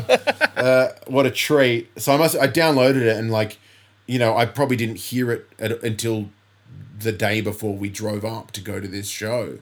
Yep. And I was listening, I was like, oh, this is kind of like, I didn't quite know what to make of it at the time. But like we went and saw them, and it was like, that's like, you know, we're like, you know, like this dumb, like, oh, you know, the band that you saw in like a tiny show before they were big, but like, that was a pretty cool one. That's probably my favorite one, because it was at the Byron Bay Youth Centre. Youth Centre. Yep. There was probably 50 people there. Yeah, right. Like there was,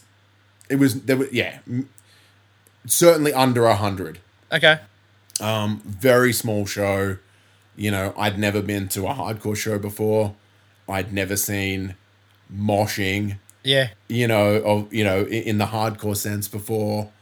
And I'm just there just going like, what the fuck is, Yeah. you know, just like blowing my mind, like, you know, and yeah, like the breakdowns and, you know, just, you know, seeing that pit like explode, and like, it's like, yeah, pretty visceral. And like, yeah, I think Parkway headlined over Every Time I Die, actually, Yeah. even because they had they would have, they still would today. But yeah, I remember watching Every Time I Die and being like, fuck, this band is like so much fun. Like, it's like a party energy. Yeah. Yeah, and then seeing Parkway, and that was really cool. And then we drove up again like a month later and went to the Boys of Summer tour. Okay. Yeah, yeah. Which was, so that year was Parkway, Evergreen Terrace. Yep. Another band that I really liked a lot at that point. Carpathian. Hang on, where's this? I brought this up as a reference point. Well, 50 lines on that? Parkway Drive, Evergreen Terrace, Carpathian, Getaway Plan. I'm pretty sure 50 Lions played. Yeah. I think Her Nightmare played as well. Okay. At least at the Byron shows. That was at the high school, so it was like a much bigger show. Yeah, and very it was much. like also like,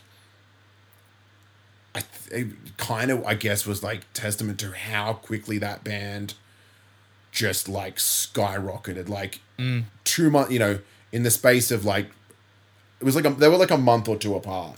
So that was the 27th of November, and then the Boys of Summer was in January. Okay. January 5th. So, yeah, literally in the space of like 7 weeks or something.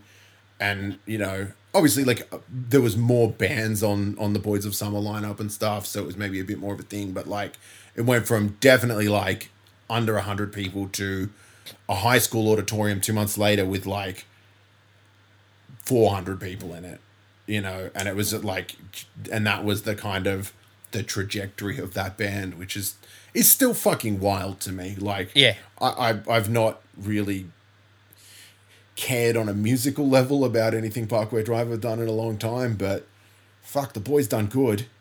dude. You can't Yeah. it's, nothing but respect. And the latest, I guess doco thing they brought out, they're still just pushing it, pushing it as hard as they. I don't know if you've seen it. No, I haven't. Underdogs, but No, actually, I should watch. Just like I like stuff like that. Yeah, like it's you whatever your thoughts are on the music. Yeah. Again, from seeing them in, my equivalent would be the Green Square Hotel again in front of 20 people. Yeah.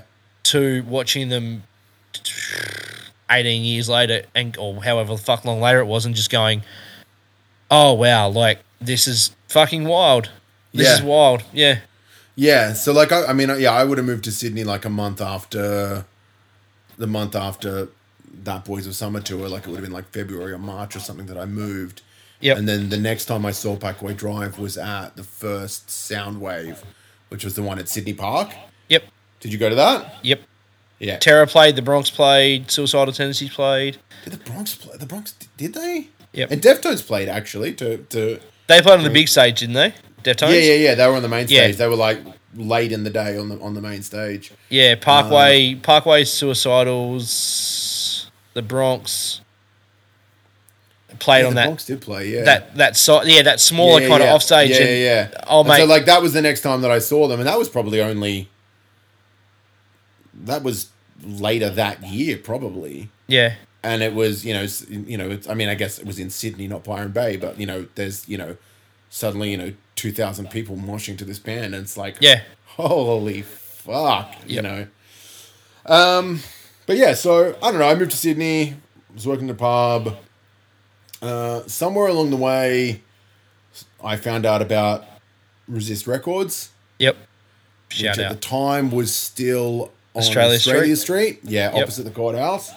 And so I started just doing a thing like I would get paid. We got paid in cash for, like, not we were on the books, but we were on the books, but it's still an envelope full of cash. Was in cash. Yeah, which was weird. So I'd gotten like a little shitty cockroach infested 1-bedroom apartment just off Enmore Road. And so I would go up on, payday was like whatever Wednesday, and I think someone that I worked with was into hardcore, and she told me about, Resist and blah, blah, blah. And I was like, okay. And so I started doing this thing where I would just go on paid on Wednesday. I'd walk up to the pub, I'd collect my pay. I would go via Resist Records. Yep.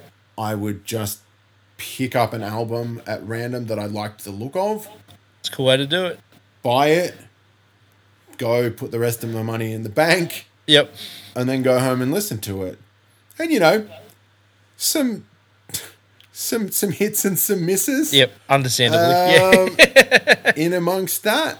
But like, I'm trying to think some of the stuff that I what I grabbed. I definitely remember getting a Between the Buried and Me record, Alaska, which was, I didn't mind that record at the time.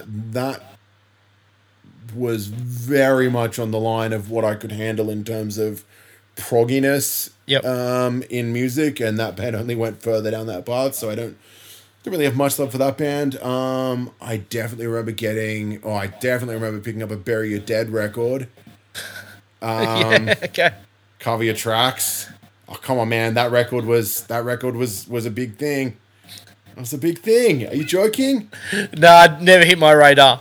Do you remember Dead? Really? I mean, never. Like that was never. That was supreme, like, just mosh riff music. Yeah, see, like, that's not me. So like, you're a fast. You've always been a fast hardcore guy, right? Like, yeah. Like I went from, obviously we all have our new metal days, which we talked about, but like I went from like I quickly transitioned into punk, and then so I came at hardcore at a different angle.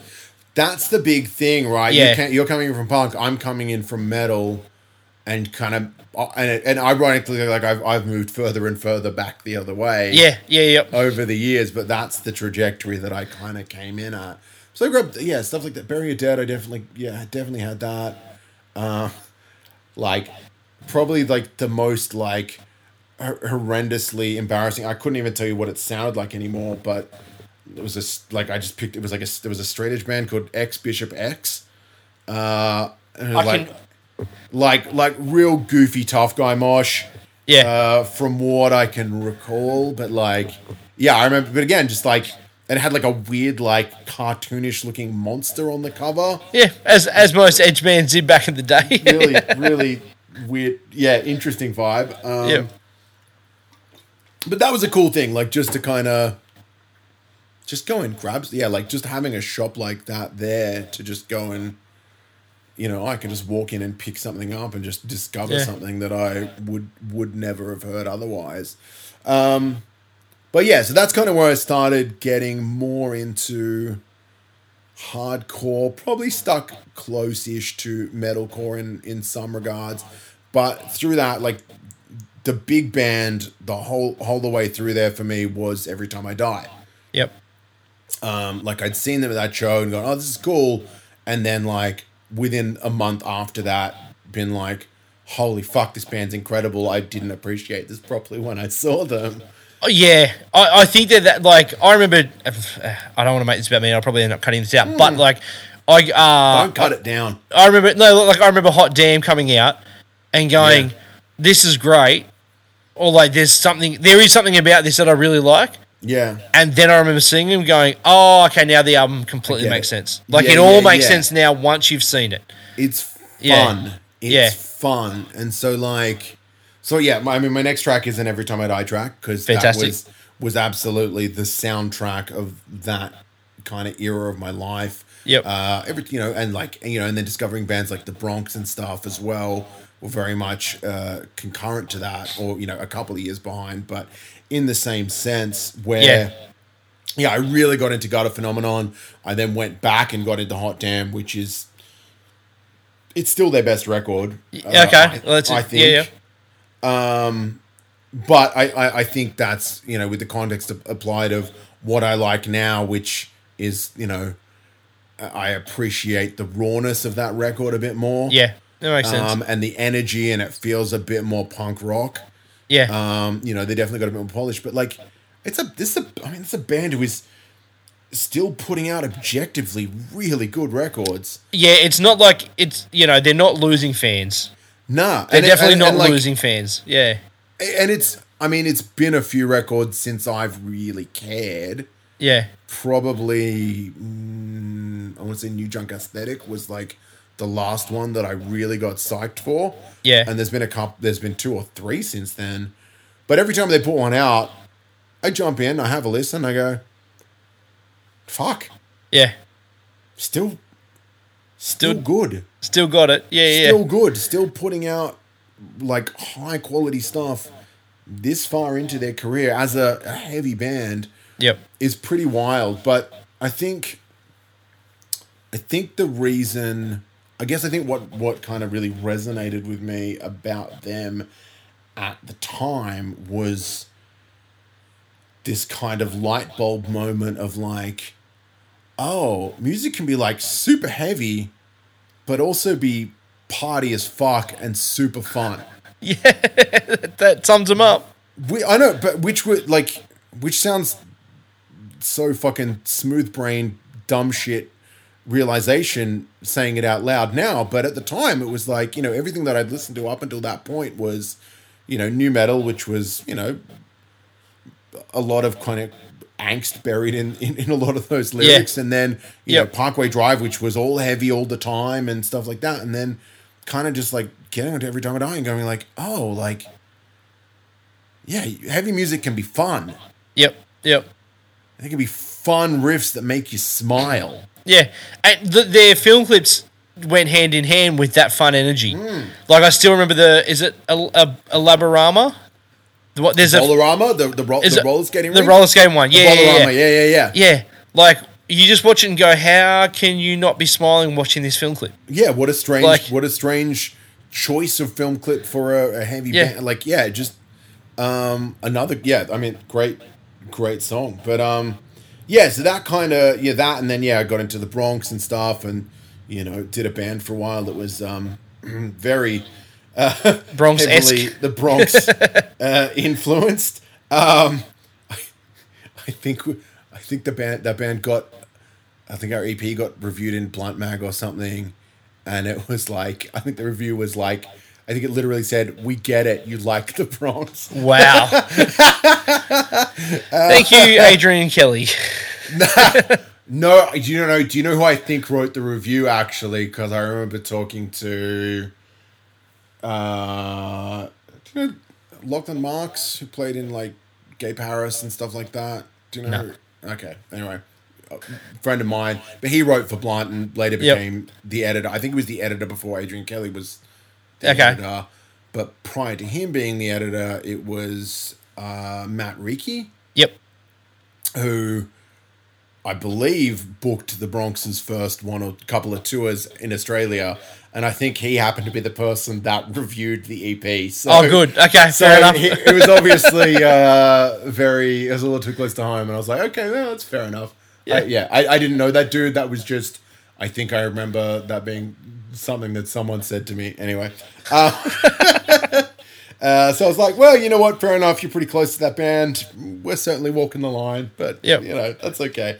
But anyway, so yeah, the song that I chose for this segment, or this what are we up to? Number 4 is off Hot Damn. And yeah, still I think my favorite Every Time I Die song, Floater. To my business, the bridge. I don't feel well. I believe me. You can't stop me. We've been carrying on too long. We've been carrying on too long. I'm sorry when I'm gone. I've got a bad reputation to think about. I've been dirty. I've been wrong. Maybe something about that I've washed up. I'm standing out to clear my head. I'm breathing in to fill my lungs. We're all dead. We're all dead. Farewell, scenic highway of a past.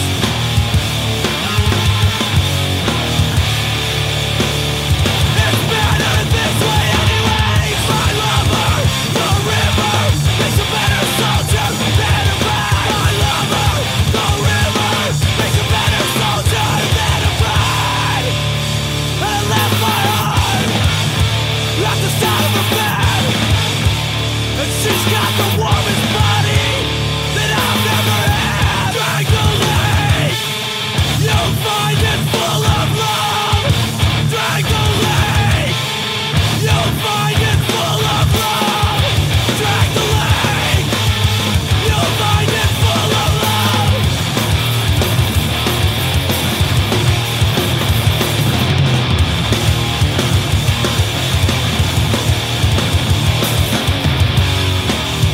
Bring the children to the water and let them see what art is. Everybody needs a witness, and you can teach them to swim, and you can teach them to swim, and you can teach them all to swim.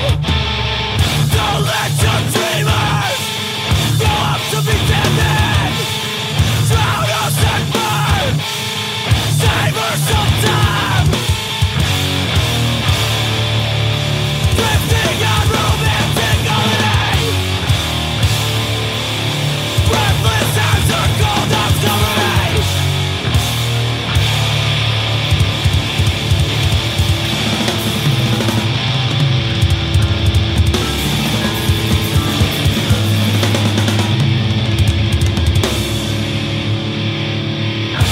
Drag the lake, you'll find it full of love. Drag the lake, you'll find it full of love.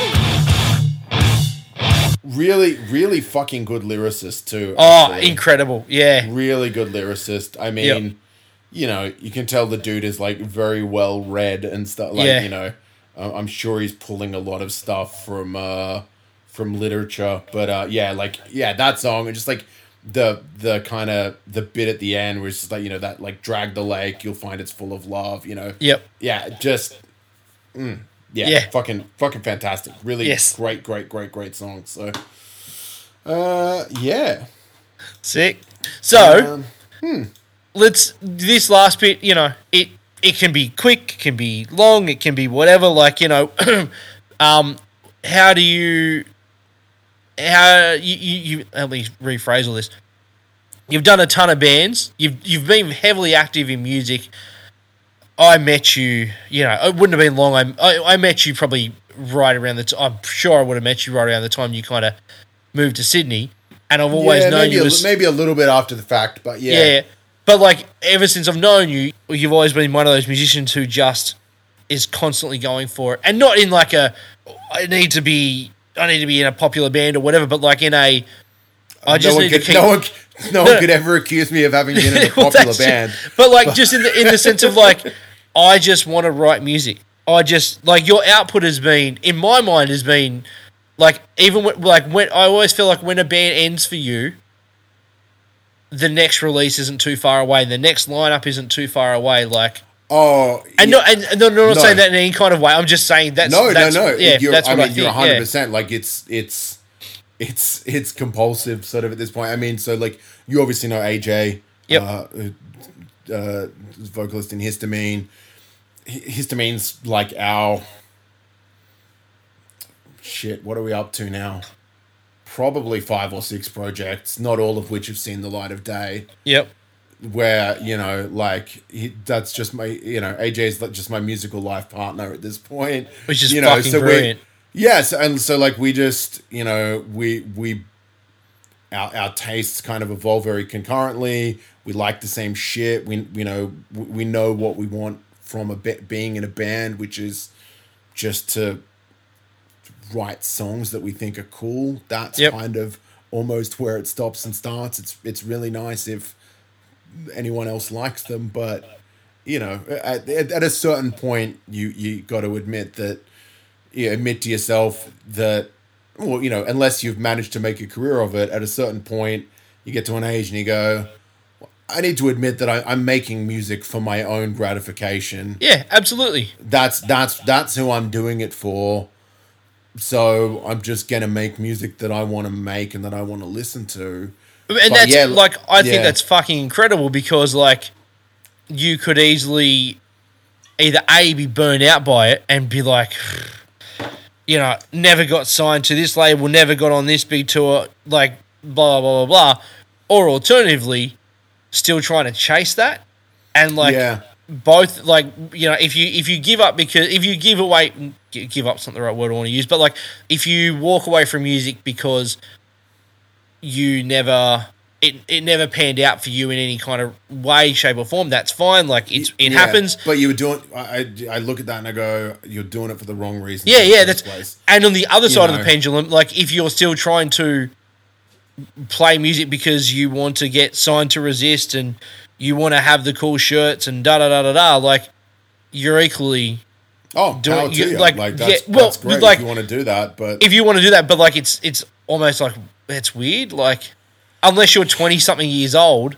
Yeah. I just think, like, you now... Like, when, hardcore and punk rock, in theory, should be a youth genre. It's music for children. Frankly, it's fucking embarrassing that I'm still making it. Yeah, but like, no, like, if you continue to play it, then that's fucking incredible. But, like, know what it is and know that, like, I don't know, kind of know where I'm going with this, but but I know exactly what you're saying, and I guess, like, I mean, I'll get to the track. I can't even remember what I selected for this part of the thing to actually play, but, like, I was tossing around. I nearly was just going to go, I'm just going to throw a track on from a record that came out last month that's a sick hardcore record. Yeah. Because, like, one thing that I'm always conscious of is I never want to be the really fucking bitter old head who's like, oh, hardcore these days. Like,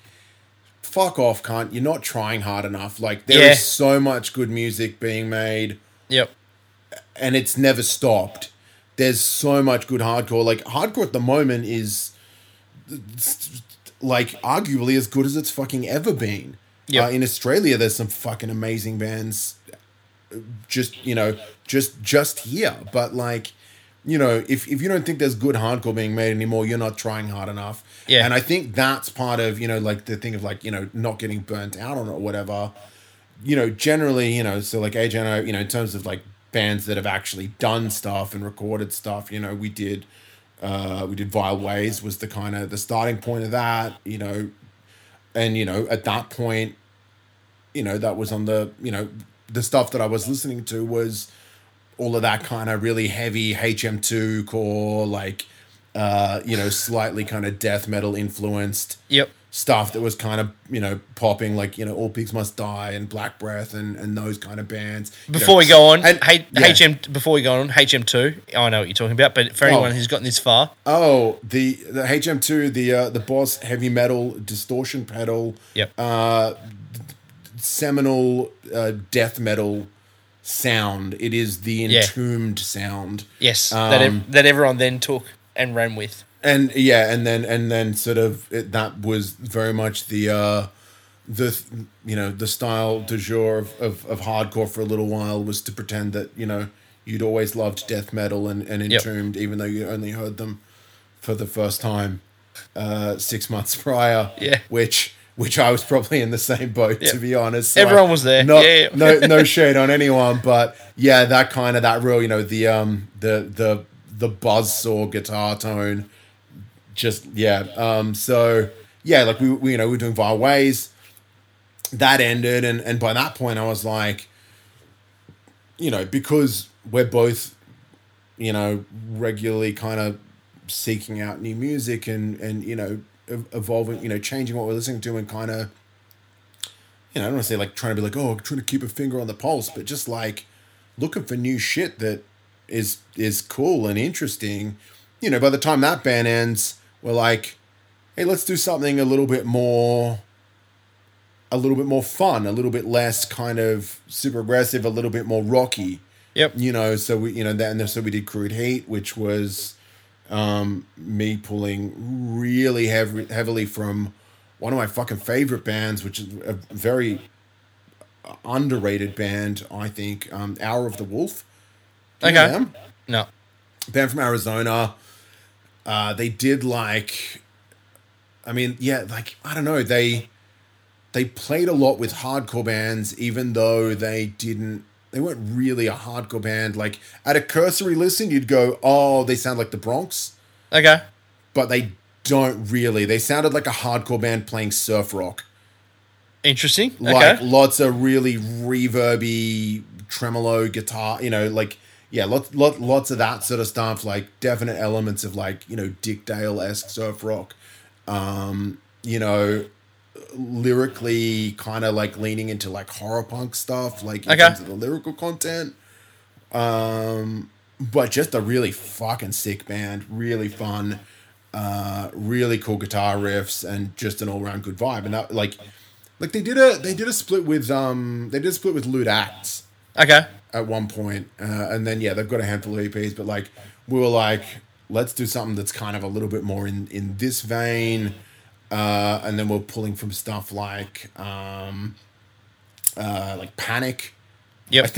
I think you once said to me after a Creed Heat show, you're like, it sounds like Panic with clean guitars, and I love it. Like, Yeah, absolutely. I do remember saying that. Absolutely. Yeah. which there's a band that I fucking love as well. Yep.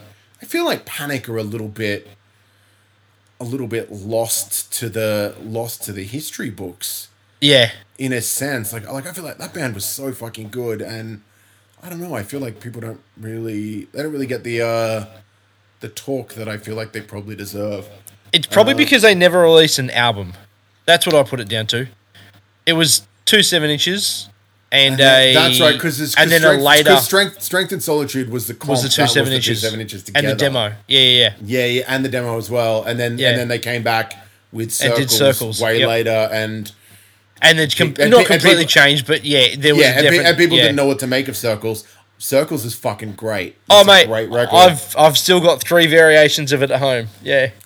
We were quite recently talking about doing a Panic cover in Histamine, which I think would be really fucking fun. Yeah. For the two people in the room who knew what it was. We got it. Yeah, that's fair enough. Yeah. But again, music is self-indulgent at this point. So Yep. who gives? I don't give a shit. I'd No. like to play a Panic cover. I'm never gonna Yep. get to see them, so that'll have to do me. Yep. Yep. But yeah, so that was like that thing, and then that kind of fizzled out, and immediately as soon as that was done, we're like, oh well, like literally like the next day, me and AJ are like, cool, what's the new band sound like? Like, what are we doing next? Yep. And again, like at this point where what's starting to kind of bubble up and pop off is a bit more kind of some D-beat influence stuff, and like kind of stuff that's really leaning on like lo-fi punk and chorus pedals, and so at that point I think I was probably listening to, I think that Exit Order record had just come out.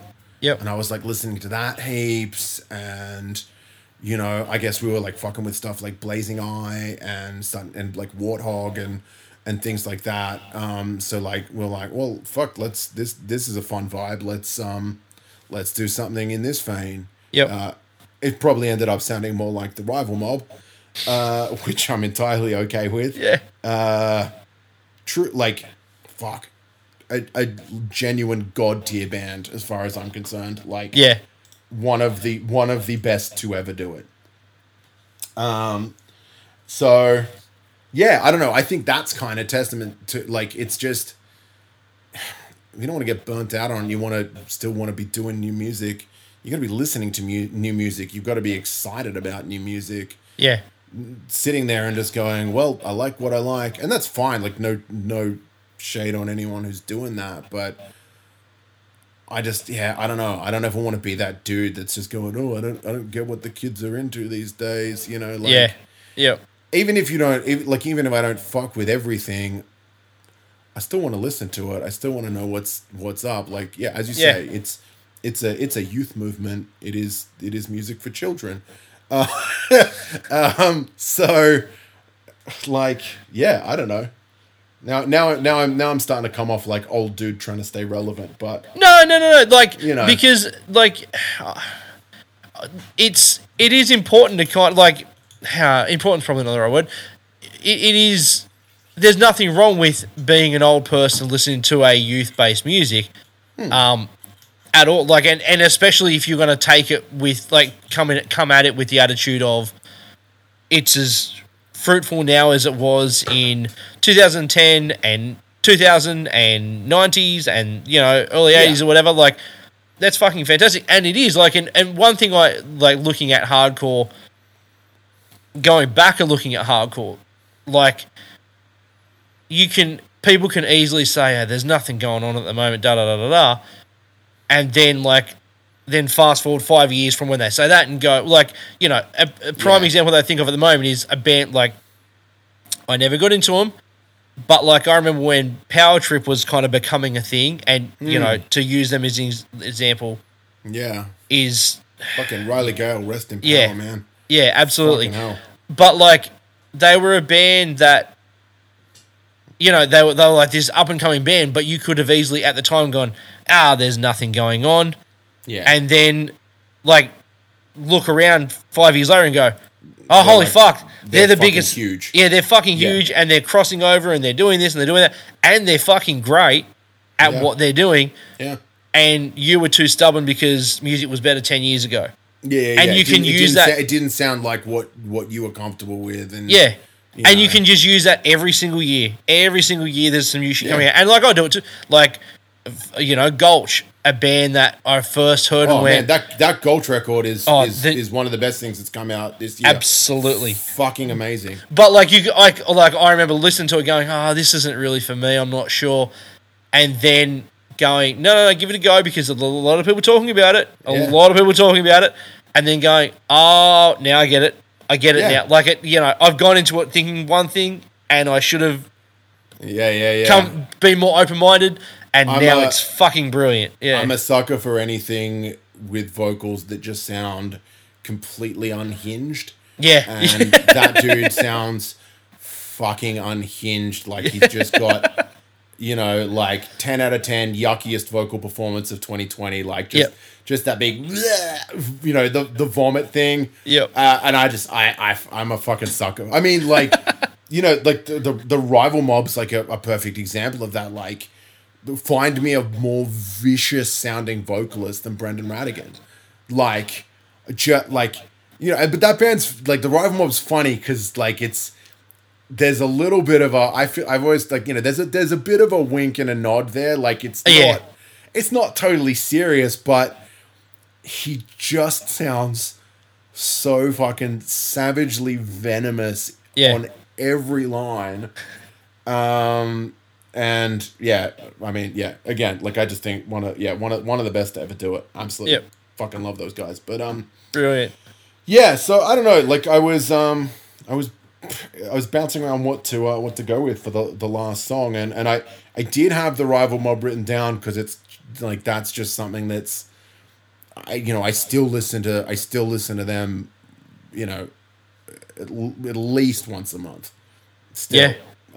Just has aged perfectly. It's so great. But you know, I actually went, you know, I've also, I guess, as much as I, you know, still love hardcore stuff, I've kind of been you know, I you know, as one does when they get older, broadening their scope a little bit, and you know, I guess I feel, you know, come to appreciate good songcraft a little bit more.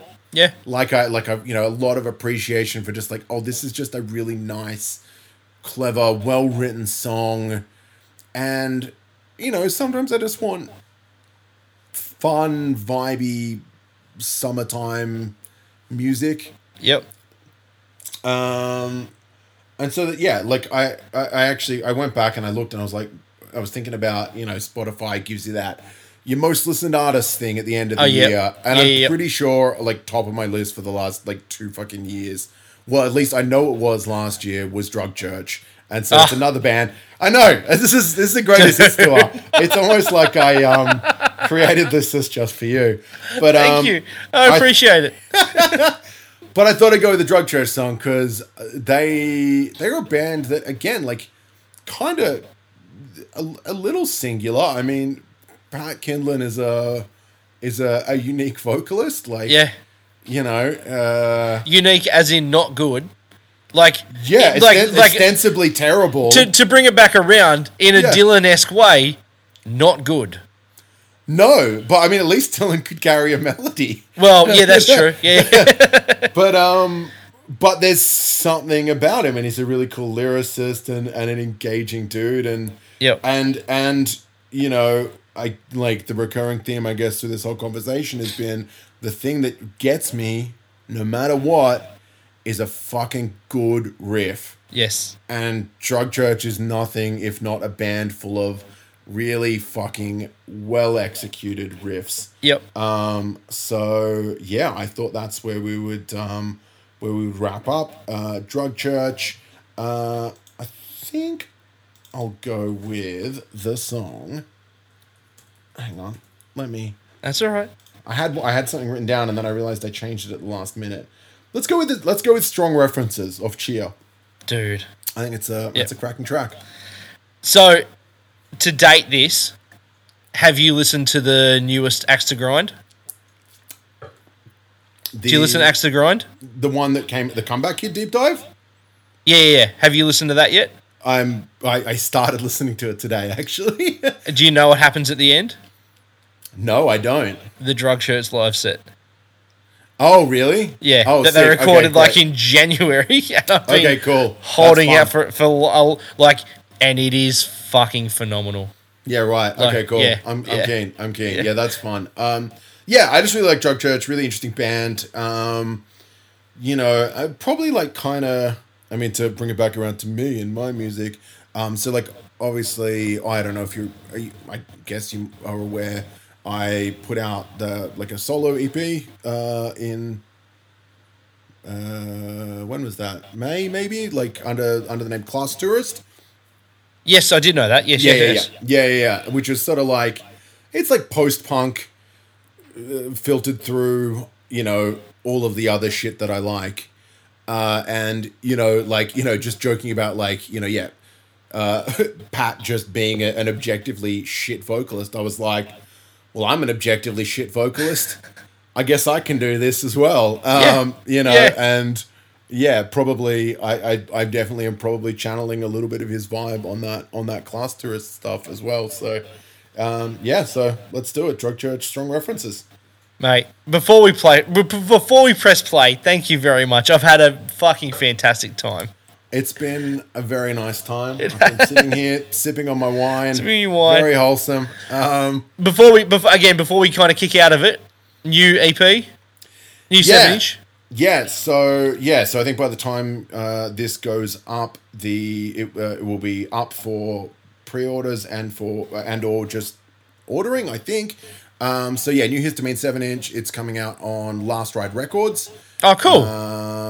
So shout out Matto for being an absolute king. There's a dude who's doing a lot of good stuff for hardcore bands. Yeah. In Australia at the moment, putting out shit for Speed and Primitive Blast and like a bunch of great records on that label. So really stoked to work with him. Yep. That's up for pre-order now. So lastriderecords.bandcamp.com. It's Untitled 7-inch, 4 tracks. If you like anything ranging from, there's definitely some Rival Mob in there. There's definitely, if you like stuff like Warthog or like D-Beat influenced stuff, there's a bit of that in there. Again, I'm just trying to make, write songs that I want to listen to, big riffs, angry sounding vocals. We're just trying to have a good time. So, yeah.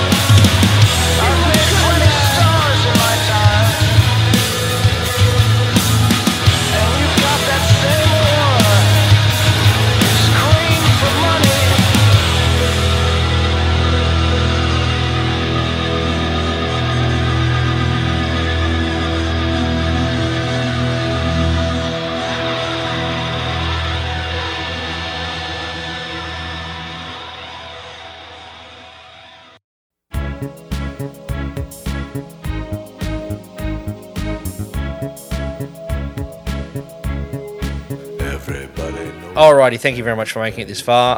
Hope you enjoyed it, and we'll do it all again very soon. Cool. With their fingers crossed, Everybody knows the war is over. Everybody knows the good guys lost. Everybody knows the fight was fixed. The poor stay poor, the rich get rich. That's how it goes. Everybody knows. Everybody knows that the boat is leaking. Everybody knows the captain lied. Everybody got this broken feeling, like their father or their dog just died. Everybody talking to their pockets. Everybody wants a box of chocolates and a long stem rose. Everybody knows. Everybody knows that you love me, baby. Everybody knows that you really do. Everybody knows that you've been faithful, give or take a night or two. Everybody knows you've been discreet, but there were so many people you just had to meet without your clothes. And everybody knows. Everybody knows. Everybody knows. That's how it goes. Everybody knows. Everybody knows. Everybody knows. That's how it goes. Everybody knows.